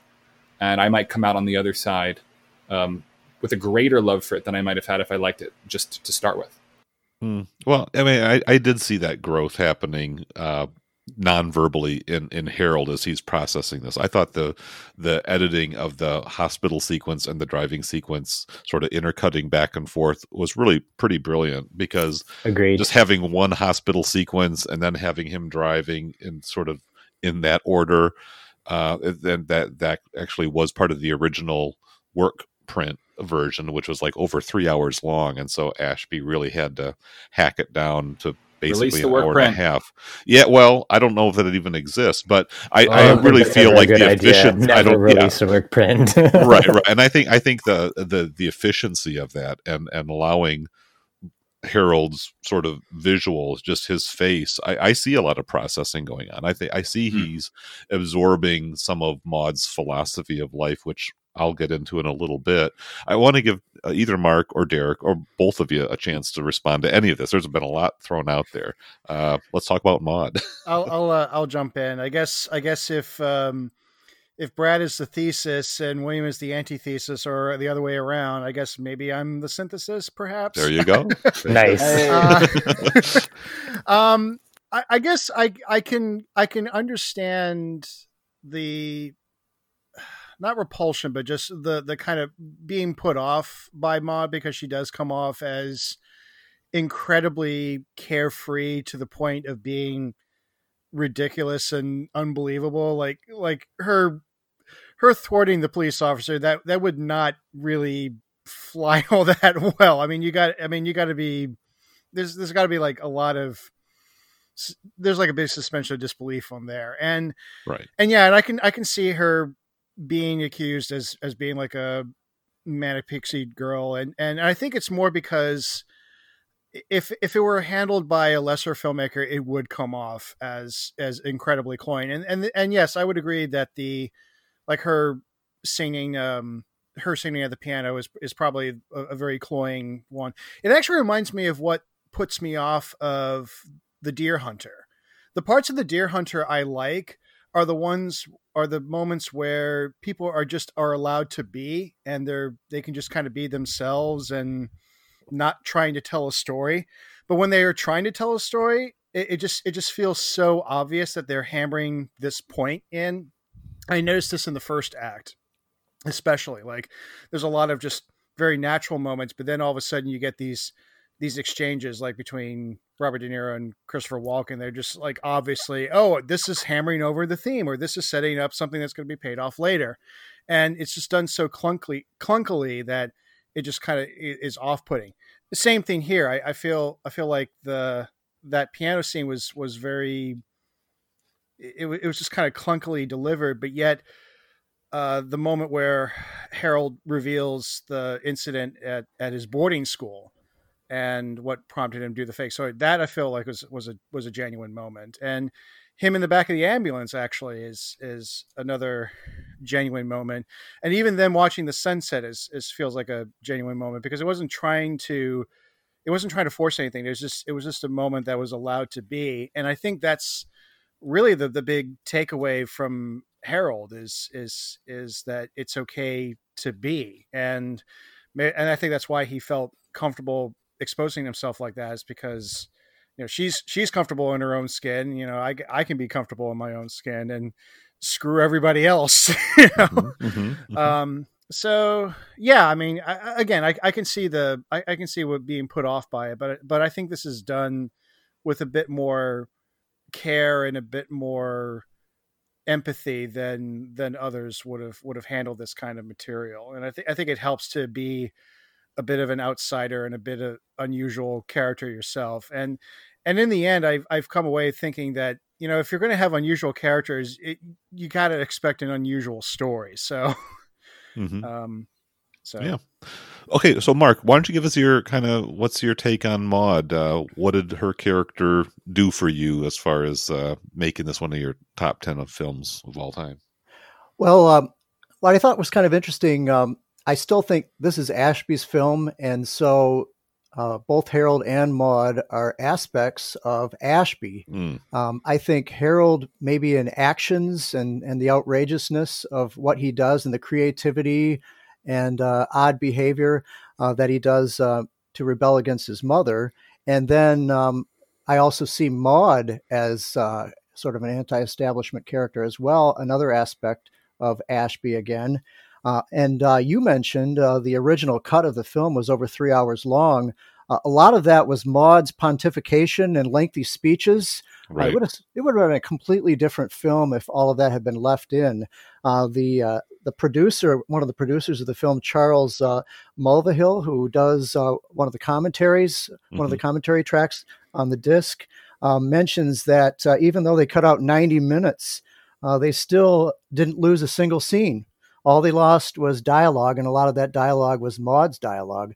Right. And so it was trimmed beautifully, edited beautifully, I thought.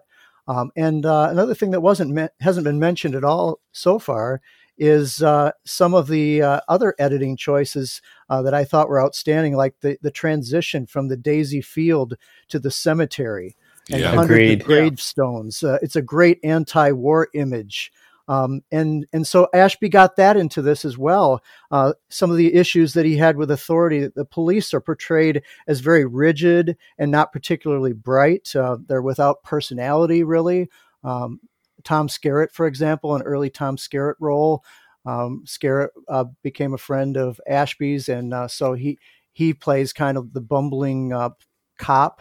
And so I just thought that was interesting too. And just there's so much of the film that you can just see so many different things every time you watch it, and not realize, not just in the scenes, but in the tone as well. And now tonight we're kind of focusing more on some of the not the humor as much, but some of the sadder aspects, at least of the relationship. And I don't always look at it so much as a relationship film, but just I look at it more as Ashby doing what he does best and bringing out the odd humor. And I find it extremely humorous, but also the fact that it's more than just a black comedy. It has so much more going for it. Yeah. These are these pranks, that whether it's the macabre side of the suicide attempts or the the brutality, even if you will, of how Harold sort of terrorizes these young women who, they're all set up, think, wow, I'm going to date this rich young bachelor, and they drive up to the house and they're thinking, oh, this could be pretty special here. And they're sent off screaming, or at least shaking their head, wondering what was that all about. There's a deeper point to it. It's just not being outrageous and shocking just for the sake of throwing people off balance there. And I guess that's where we get into Maud's philosophy of life, which I think is kind of a hippie flower child way of looking at things, even though her life experience doesn't really put her into that demographic, nor does Harold's. I mean, but there is kind of that hippie Aquarian, do your own thing. It's all groovy. It's all kind of like part of the big circle of life. We come, we go. Let's just not get attached to material things. I mean, that's very much, as I think Brad already said, this is a film of its time and sort of giving voice to a particular ethos, but it's not, just long-haired, shaggy hippies. The Daisies certainly kind of fit some of that aesthetic. And there's even just sort of a little bit of a, kind of a Zen understanding, that we're sort of all flowers in this field, but we're individuals, but we're all kind of, easy come, easy go in a certain way. And I think that the fact that she's sort of just going through this last week of her life, especially on the rewatch, you recognize very clearly when she says, it'll all be over soon. And, isn't 80 a good time to go out? 75 is too young, but by 85, you're just marking time. I mean, she's very much foreshadowing the fact that this is a plan. And once you understand that this is kind of her own chosen destiny, Harold is just kind of like her last encounter. He's a passenger that she's picked up along the way. She kind of has this outcome in mind, and she sees a chance to do a little bit of transformative work as maybe her last grand gesture, but it's not going to change the outcome for her. Maybe she recognizes in some sort of karmic sense that she's going to give him an experience that will snap him out of this doldrums. I mean, she sees some kind of potential in him, but she also recognizes he's been squandering it. Like, he doesn't play music, he doesn't have friends. she's going to funerals, kind of scoping out the territory because that's where she's going to be heading very soon. She wonders, why is this young man so preoccupied with death? But she doesn't chastise him for it. She's not, trying to mock or demean him in any way, but I think she's aware of some of the deficiencies of this path that he's on, and she is kind of opening up some new vistas for him and getting him to re-examine some of the things that he's taken for granted and maybe consider perspectives that he has not really thought through before. I mean, even the symbolic act of taking this tree from out of the city and back to nature. I mean, that's very much a kind of a hippie, new age flower child kind of a thing to do. So to me, I think that's another part of the appeal of this film, is that people who maybe identify positively with some aspect of this outlook on life would say, yeah, these are my ideals, kind of being given full voice in the, through the personality of this kind of unusual character. I think, Ruth Gordon's spunky, spry energy may seem a little derivative or a little, exaggerated. I kind of thought of Little Edie in Grey Gardens as another kind of personality along that line. This kind of woman who's been kind of beaten down by life, but she's not going to let it knock her down ultimately. She's got something to say, and older women are not always taken real seriously in our society, and yet she's got a pretty profound outlook on things, and I do feel like that's what makes her a pretty winsome and appealing character. So yeah, that's my take on Maud. So, yeah, are there any other aspects of the film before we start getting into some of the, maybe more behind the scenes stuff? Have we pretty well discussed the main guts of Harold and Maude?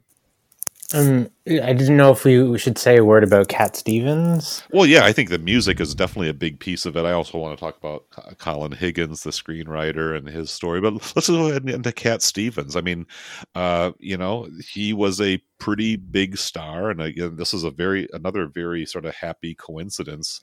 Hal Ashby was turned on to his music, got Cat Stevens to compose a couple of songs that were actually just submitted as demos, even though that's what made it into the final cut of the film, because Cat's career was really taking off.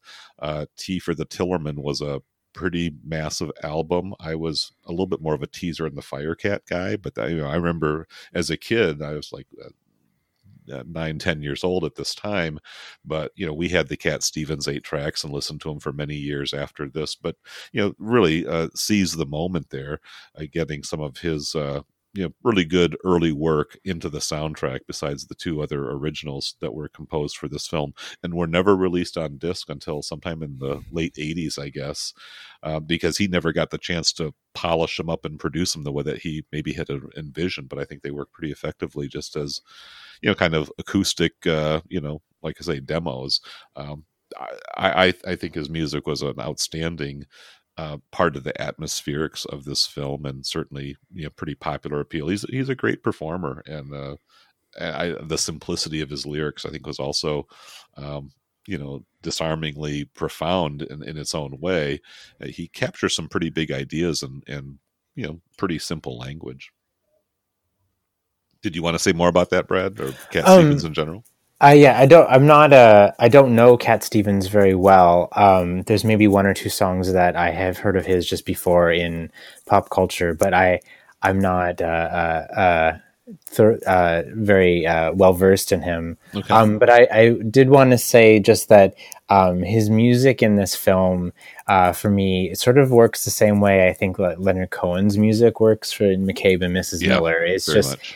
They're very you can't separate the two, and it's really wonderful when you get a film that works like that, where the music it's by like an artist who's singing with lyrics and everything, not just necessarily a score on its own.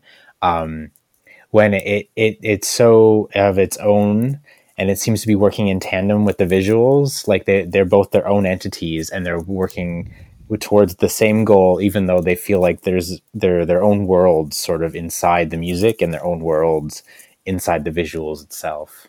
If that makes any sense. No, I think it's just really nice how it fell together, because I think they were just playing Cat Stevens songs in the editing process, and it's like, oh, yeah, this one would fit pretty good there. So it was just kind of a happy synchronicity. Go ahead, Derek. I was just going to say that's the other reason to call this film The Graduate for social misfits, because just like Simon and Garfunkel with The Graduate, you have Cat Stevens for Harold and Maude.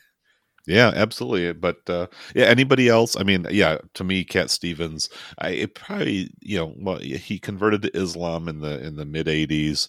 Was kind of went silent for a long time. Was actually very critical of his own music, and then kind of had a later in life reconciliation with his own past. But this was kind of the dawn of the singer songwriter, not just the Bob Dylans or even Leonard Cohen's, but people who like James Taylor. Tulane Blacktop notwithstanding, they were kind of crooners who could craft a pretty slick pop tune, but had a little bit of depth and message to them. John Denver even comes to mind, and from a pretty different tradition. But the Cat Stevens was pretty much a superstar, I would say, at this point. He was a pretty big force and very frequently heard on the radio. And can you think of very many other films, at least of that time? You don't hear it at all. Today's cinema of one artist sort of carrying an entire soundtrack the way that it happened. At this point, and The Graduate with Simon and Garfunkel.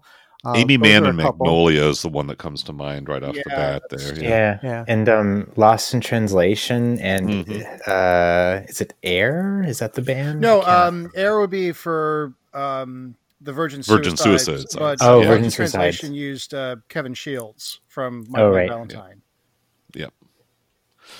Yeah, but those are movies that have got some years on them. They're not doing that as much anymore. Yeah, nowadays it's Wes Anderson even as oldies soundtracks. All of that. So Cat Stevens a great contribution here. Let's talk about Colin Higgins. Very interesting is that he gets a screen or a cover credit. Now there's a lot of great screenplays that have been written for Criterion Collection films, but you don't often see the screenwriter given a name credit right on the front cover. On the Waterfront has it. Okay. Yeah, and I think there may be a couple others, but it does kind of it is kind of raise a question. Sure. What about Colin Higgins merits that type of extra attention? I mean, it might just be a licensing thing as well. That's part of the contract. Could be. He's an interesting character. He was literally a pool boy for I think it wasn't Robert Evans, but it was a different producer. Oh, it was I know it's Mildred Lewis, but her husband, Frank Lewis, right? So he was hired to be a pool boy and to transport their teenage daughter to high school, and he didn't know at the time he was a student at UCLA in the screenwriting and production program there to be a film major and all of that. He didn't know that he was getting a job with a producer. He just needed a steady income, and they also gave him a place to stay. They had a little cabana or whatever in the back of the property, so he got to live there and made some money and got some connections. He went on to do some other things that were of some stature, and that kind of slips my mind. Anybody 9 to 5? 9 to 5, yes. Foul Play was the other and Foul Play, right? And was he involved in Silver Streak as well? I think that's another pretty big commercial hit of the time. Did you hear about the respective sequel for Harold and Maude and Richard Pryor's character in Silver Streak? Yeah. But I like the thought you could have a Silver Streak Harold and Maude mashup where it's all about like car thefts. Colin Higgins, I mean, that's also a guy who makes a movie that ends at a production of The Mikado. I think Foul Play is pretty bad, but to see those doily cart costumes, this guy is good in my book. Yeah, Cool no, I dude. think it's an interesting story. He died of AIDS in kind of the late 1980s, so there's a tragic element to his story, and it may be that he's got a bit more of a following or maybe a reputation than I was aware of. But you're right, Brett. It could just be that the deal is that he gets a cover credit, but I don't know. I mean, because I've seen other DVDs of Harold and Maude that preceded this one. I think you might have mentioned that one with kind of the fuzzy zoomed up I have image that one, there. yeah. Yeah, I'm not sure. Does Colin Higgins appear on his name on the No. cover there? No. So I No, think it not at might all. be more of an editorial choice on Criterion's part that they wanted to kind of give this guy some props, and the fact that this was kind of his I think one of his senior projects. He wrote the story out, managed to turn it into a successful screenplay, was actually, given at least an opportunity in name to possibly direct it, but he really wasn't ready for that type of a project yet. Go ahead. Yep. Did he film the opening that opening shot? Because in the special features, there the interview with the AFI or whatever it is, he talks about that shot and I think with Harold's feet and the dangling and stuff. I think that was it was one of his senior projects, was to actually shoot that scene. I don't think that his version is what made it to the final film. But that's what I meant. That right. I think he actually filmed that opening shot as like a short film. Yeah, exactly. So I think it's a nice tribute to this guy, and certainly went on to have a pretty significant career. I still find it pretty remarkable that of all the different screenwriters out there, he kind of gets the little perk.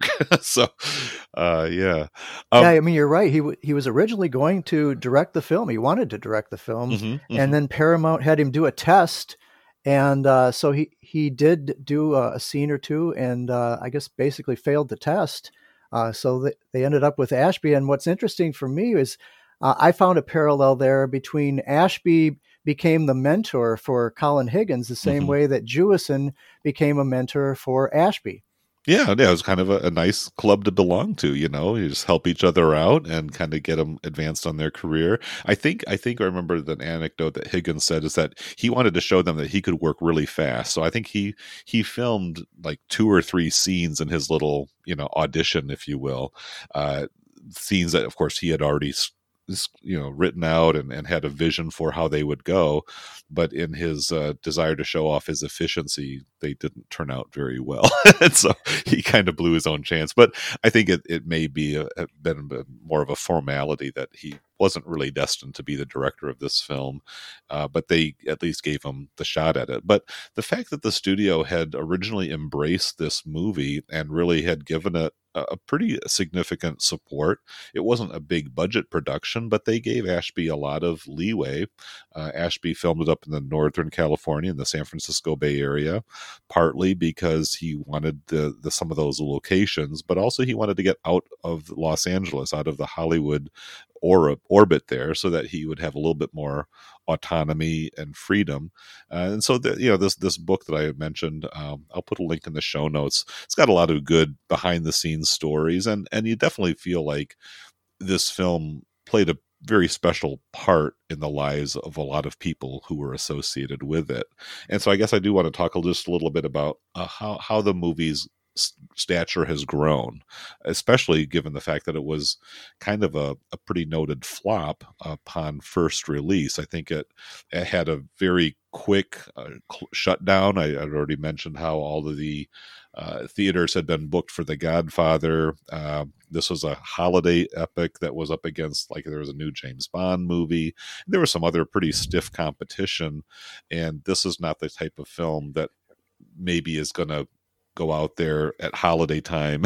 I mean, just imagine bringing the whole family to see Harold and Maude. It just may not go over too well. I'm just trying to imagine that. Now, there might be some families that this would be wonderful entertainment, and the film, I think, has grown to the point where it is beloved. I think Criterion even uses that word in their kind of promotional text there on the back cover. What are some thoughts that people have as to why this film created that type of loyalty? I think, in the 70s and into the 80s, there were people who saw this film as I've already said, hundreds of times. Back before you could, rent the VHS and take it home, that's what you would do. And there's a theater in Minnesota that I think showed it for like 16 months in a row, and continued to pull audiences for quite a bit of time. Maybe just kind of as we start wrapping things up, what's contributed to that reverence, that real embrace that so many audiences have shown it over the years? Well, again, I think it's like I've been jokingly saying, this is The Graduate for social misfits. So I think if you're of that bent, just whether it be experiencing melancholia or just having a kind of disillusionment on how life goes, or or maybe even looking a way to kind of get out of that disillusionment, that film can speak to you. And yeah, I think there's also, we've kind of hinted at this. There's definitely a strong craft to it. Like, I know there's been this disparaging on the, the rich status of Harold, but that house is quite impressive as far as, it sure is, as far as production design goes. And again, and as I mentioned before, when I saw Harold and Maude for the first time, I could kind of see where Wes Anderson was taking notes and was really inspired by that. And I could see echoes of that certainly in his films. I mean, like, Rushmore in particular. Especially Rushmore. Maybe that's why I have a kind of ambivalence towards, even though I do really like Harold and Maude, I have ultimately an ambivalence towards it, because for me, my coming of age film was Rushmore. And I think Wes Anderson did everything for me in that film that Harold and Maude just kind of feels like a retread almost. Yeah. Well, not as special. I mean, nice, but not as special as the first time. But yeah, I think it's just the unique characteristics and that it stood out even at the early 70s, when cinema in America was beginning to be more diverse in various ways. I mean, this one definitely stands out, and I think if you're attracted to that kind of thing, then that's gonna stick with you for a good while. I really like that you mentioned the production design, and just the way he shoots it. Like there's a clear through line, obviously, that you can see between the wealthy house, also like the psychiatrist's office, where we always are just sort of seeing the white wall and we're behind the black chairs. And how they're dressed identically to each other. Right down to the handkerchiefs. Right. And the uncle's military office. And the montage that reminds me the most of Wes Anderson is when it's cutting between, the uncle with behind his desk with the framed picture of Nixon. Yeah. Then it's the therapist, the psychiatrist behind his desk with the framed picture of Freud. Then it's the priest behind his desk with the framed picture of the Pope. Right. You can see where Wes Anderson would really grab all of this, and even in the house, there's a lot of symmetry. Harold is often framed under towering portraits of what I can only presume to be old ancestors and family, past generations, just sort of like leering over top of him. Yeah, the oppressive weight of tradition and expectations, and what are you going to make of yourself, young man? All of that. I think that's, anybody who's sort of been brought up under those circumstances, whether those are self-imposed expectations or implied or part of your family's tradition, and you just don't want to play that game. I think a lot of people just felt seen, maybe to use some contemporary language, that this film understands me and I get it, and because that, I think especially at the time and even really throughout, there's not a lot of films like this that maybe connect with people on that deeply emotional, finally somebody gets it, somebody can speak it and I can identify with that and not have to explain. I think that's really a huge part of the appeal here. And I wanted to also just mention that he contrasts, just a director's note, that Hal Ashby contrasts all of that in the scenes with Harold and Maude together. The symmetry and the rigidness is not there. He's much more comfortable in close-ups, in shot reverse shots, master scene techniques, things that are a bit more looser and sort of very casual types of filmmaking. So I think it's great that he applies those philosophies, those two styles of filmmaking in the philosophy of the film itself. Yeah, no, I think that's such a great observation. Hal Ashby is a very talented filmmaker. The story, the themes, the ideas, the music. We have spoken about the editing, but yeah, just there's a lot of really nice touches here, and I can see. Maybe I'll never watch this movie 150 times in my life, but I can see that it does reward revisits. I think I've watched it, 3 times this week or the last couple of weeks, once just straight up, then with a commentary, and then another kind of revisit earlier today. So, I've gotten new things out of it, each time, even watching it in close succession there. So I think, I get the picture. And of course I saw it many years ago as well. And a lot of those scenes, came back to me pretty quickly. It's like, oh yeah, I remember that, and it was really fun. Of course, a very nice presentation on Blu-ray. Definitely better image quality than when I saw it on the big screen in a tattered old print, midnight movie or whatever it was, and a nice array of supplements and features. We talked about Hal Ashby, his kind of lecture presentation at the American Film Institute. Very cool, because you see him talking to an audience, so you're getting the audience feedback as part of his discussion. And he's pretty much, literally letting his hair hang down and just kind of telling some pretty cool stories about how different aspects of the film fell together. Even that house, it was a very wealthy estate down on the peninsula south of San Francisco that had just recently gone on the market. So they were able to work out like a week's rental, and had to have some studio, clout to get in to make that happen.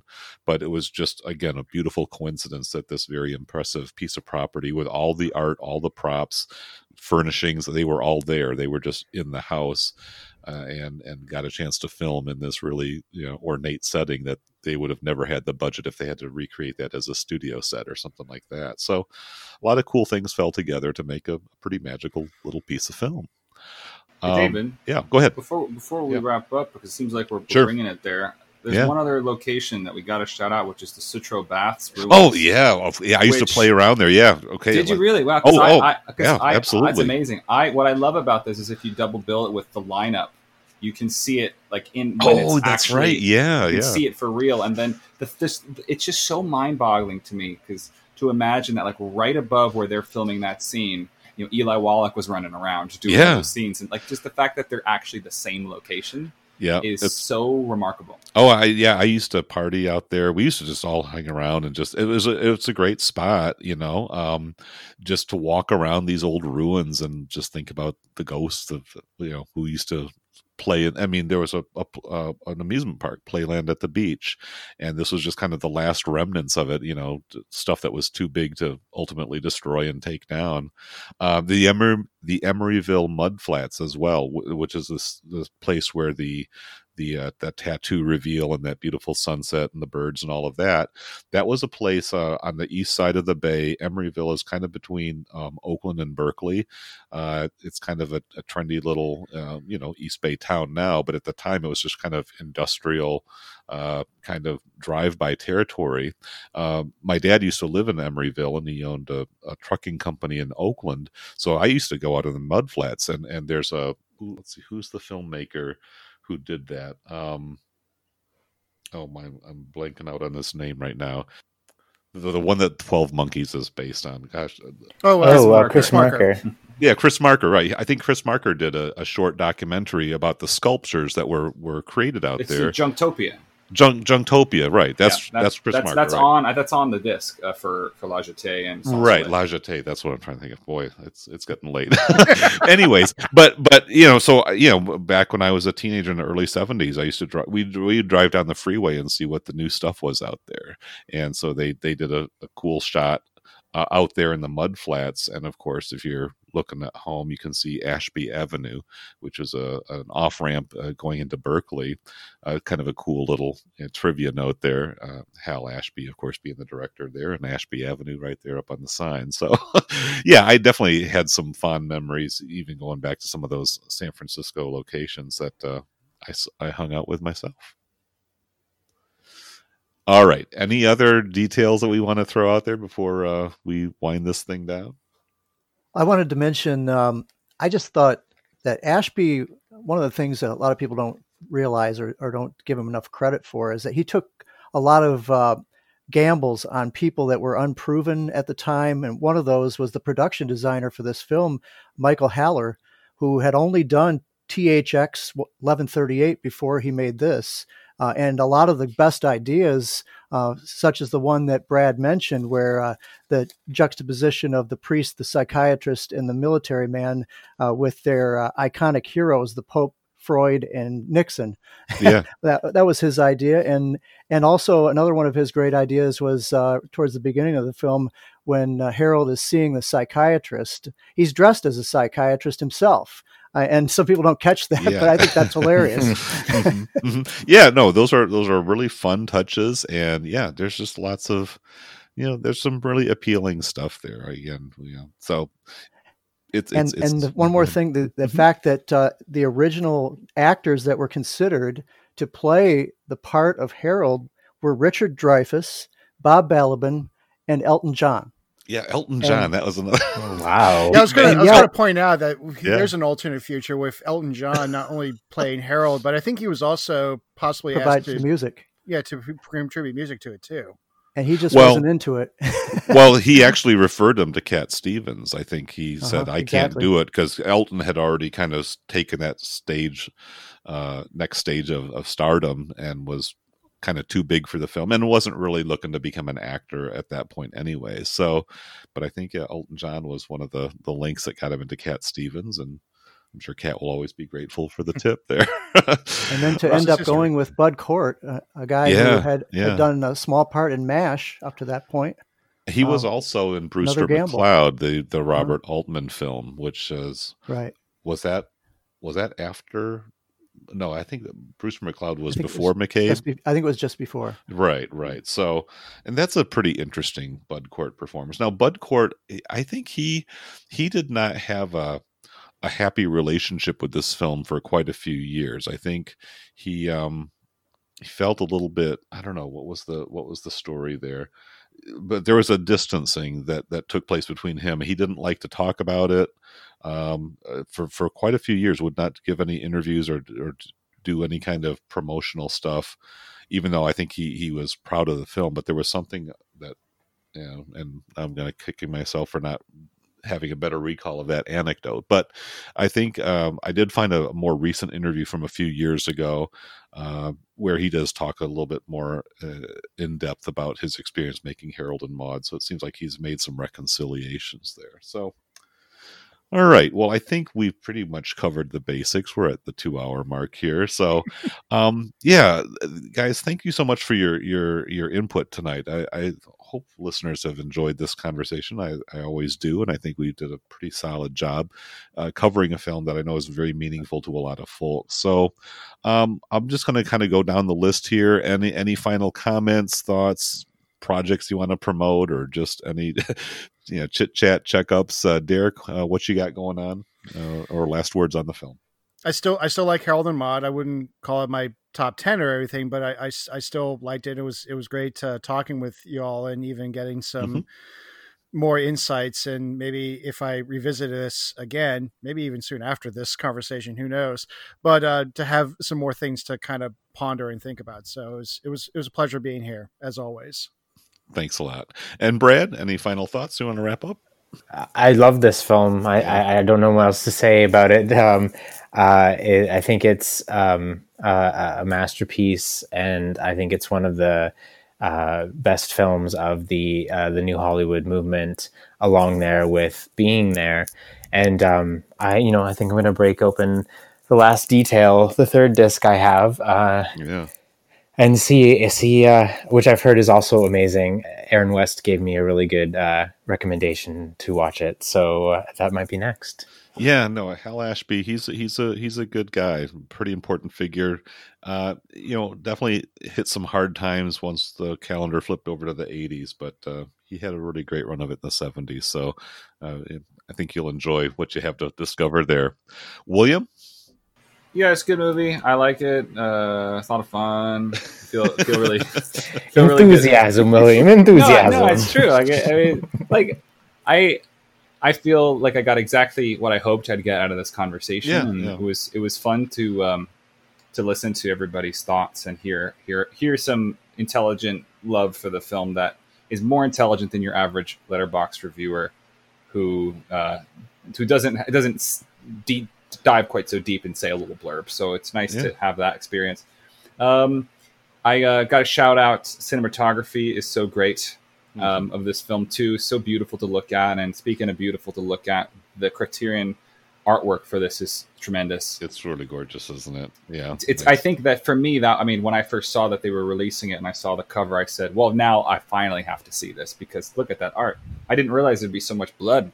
So I was super excited. I think I'm going to follow Brad. I got my indicator last detail as well. So I'm going to pop that in now. And also I got Bound for Glory, which I've been wanting to see for ages. Hal Ashby. Which is, I think, the last film of its year for Best Picture I haven't seen. So it'll be nice to see that and complete that little cycle. Yeah, thanks for bringing that one in. That's another really good one. I'd love to get a good disc. I know that it was Twilight Time. I think it's out of print now, but so hopefully someone will find that again and get it back in circulation. Sure. Well, let's give a name check to the illustrator. Jordan Crane is his name. I don't know anything about him, but he does really nice work. Maybe I'll find a link in the show notes to kind of give him a little more exposure if people want to see more of what Mr. Crane has to offer and the artwork side of things. Mark, I'll go ahead and give you a last word here as far as your take on the film or any other things that you want to talk about. A shout out to Amy Scott, who in 2018, she put out a pretty good documentary on Hal Ashby called Hal, which I saw at the film festival in Traverse City that year. Yeah. Mm-hmm. She was previously an editor, and that's the first and only film she's ever made. And another thing I wanted to mention, my two favorite Maude quotes as my ticket out of here. It's best not to be too moral. You cheat yourself out of too much life. Aim above morality. If you apply that to life, you're bound to live it fully. Yeah, and the other one is LIVE, live. Otherwise, you got nothing to talk about in the locker room. With a little wink and nudge there. Yeah, no, those are great quotes, and they really do, I think, very succinctly celebrate and capture Maude's zest for life. So, well, thank you all listeners. I'm going to do one more episode for this season. It's going to be a compendium of all the short films that were released during 1971 that have managed to find their way into Criterion discs. So that'll be fun. Kind of a bunch of short takes on a bunch of shorter films. I also want to kind of give a shout out to a Criterion Cast website. Josh Brunsting has been doing a really nice job writing up kind of short summaries of films that he's screening through the New York Film Festival. And just wanted to kind of encourage listeners to give them a look. He puts a little trailer that gives a little bit of a snippet, a little preview, a little sense of the atmosphere. And there's a lot of international films that he's talking about there, films from China, other parts of Asia, and just, filmmakers. Some of the names are familiar. Some of them are pretty new to me, at least. But I appreciate his work and definitely want to just direct folks to check out some of the other things that we have to offer on the CriterionCast.com website. And so I'll be coming back with one more episode as we get ready to put 1971 in the rearview mirror, and looking forward to that. But it's been kind of an epic journey. I think it's been almost 2 years that we've been working on season 3. I'm really happy that we were able to, wrap up our feature coverage. Again, this has kind of been a nice little party to talk about a fun movie And I really appreciate you guys keeping me company as we dig into what Harold and Maude had to say to us all. So with that, I'll wrap things up. Let us know your thoughts. Hopefully there's others out there who maybe have a few things they want to say about this film. So look forward to reading your comments and interacting with you online. So until next time, this is David Blakely signing off. Good night.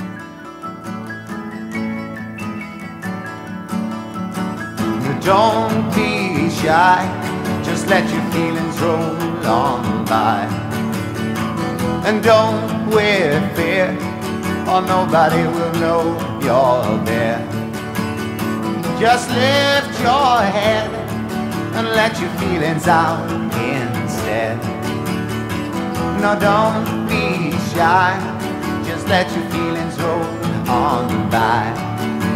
On by, on by, on by, on by, on by, on by, on by, on by.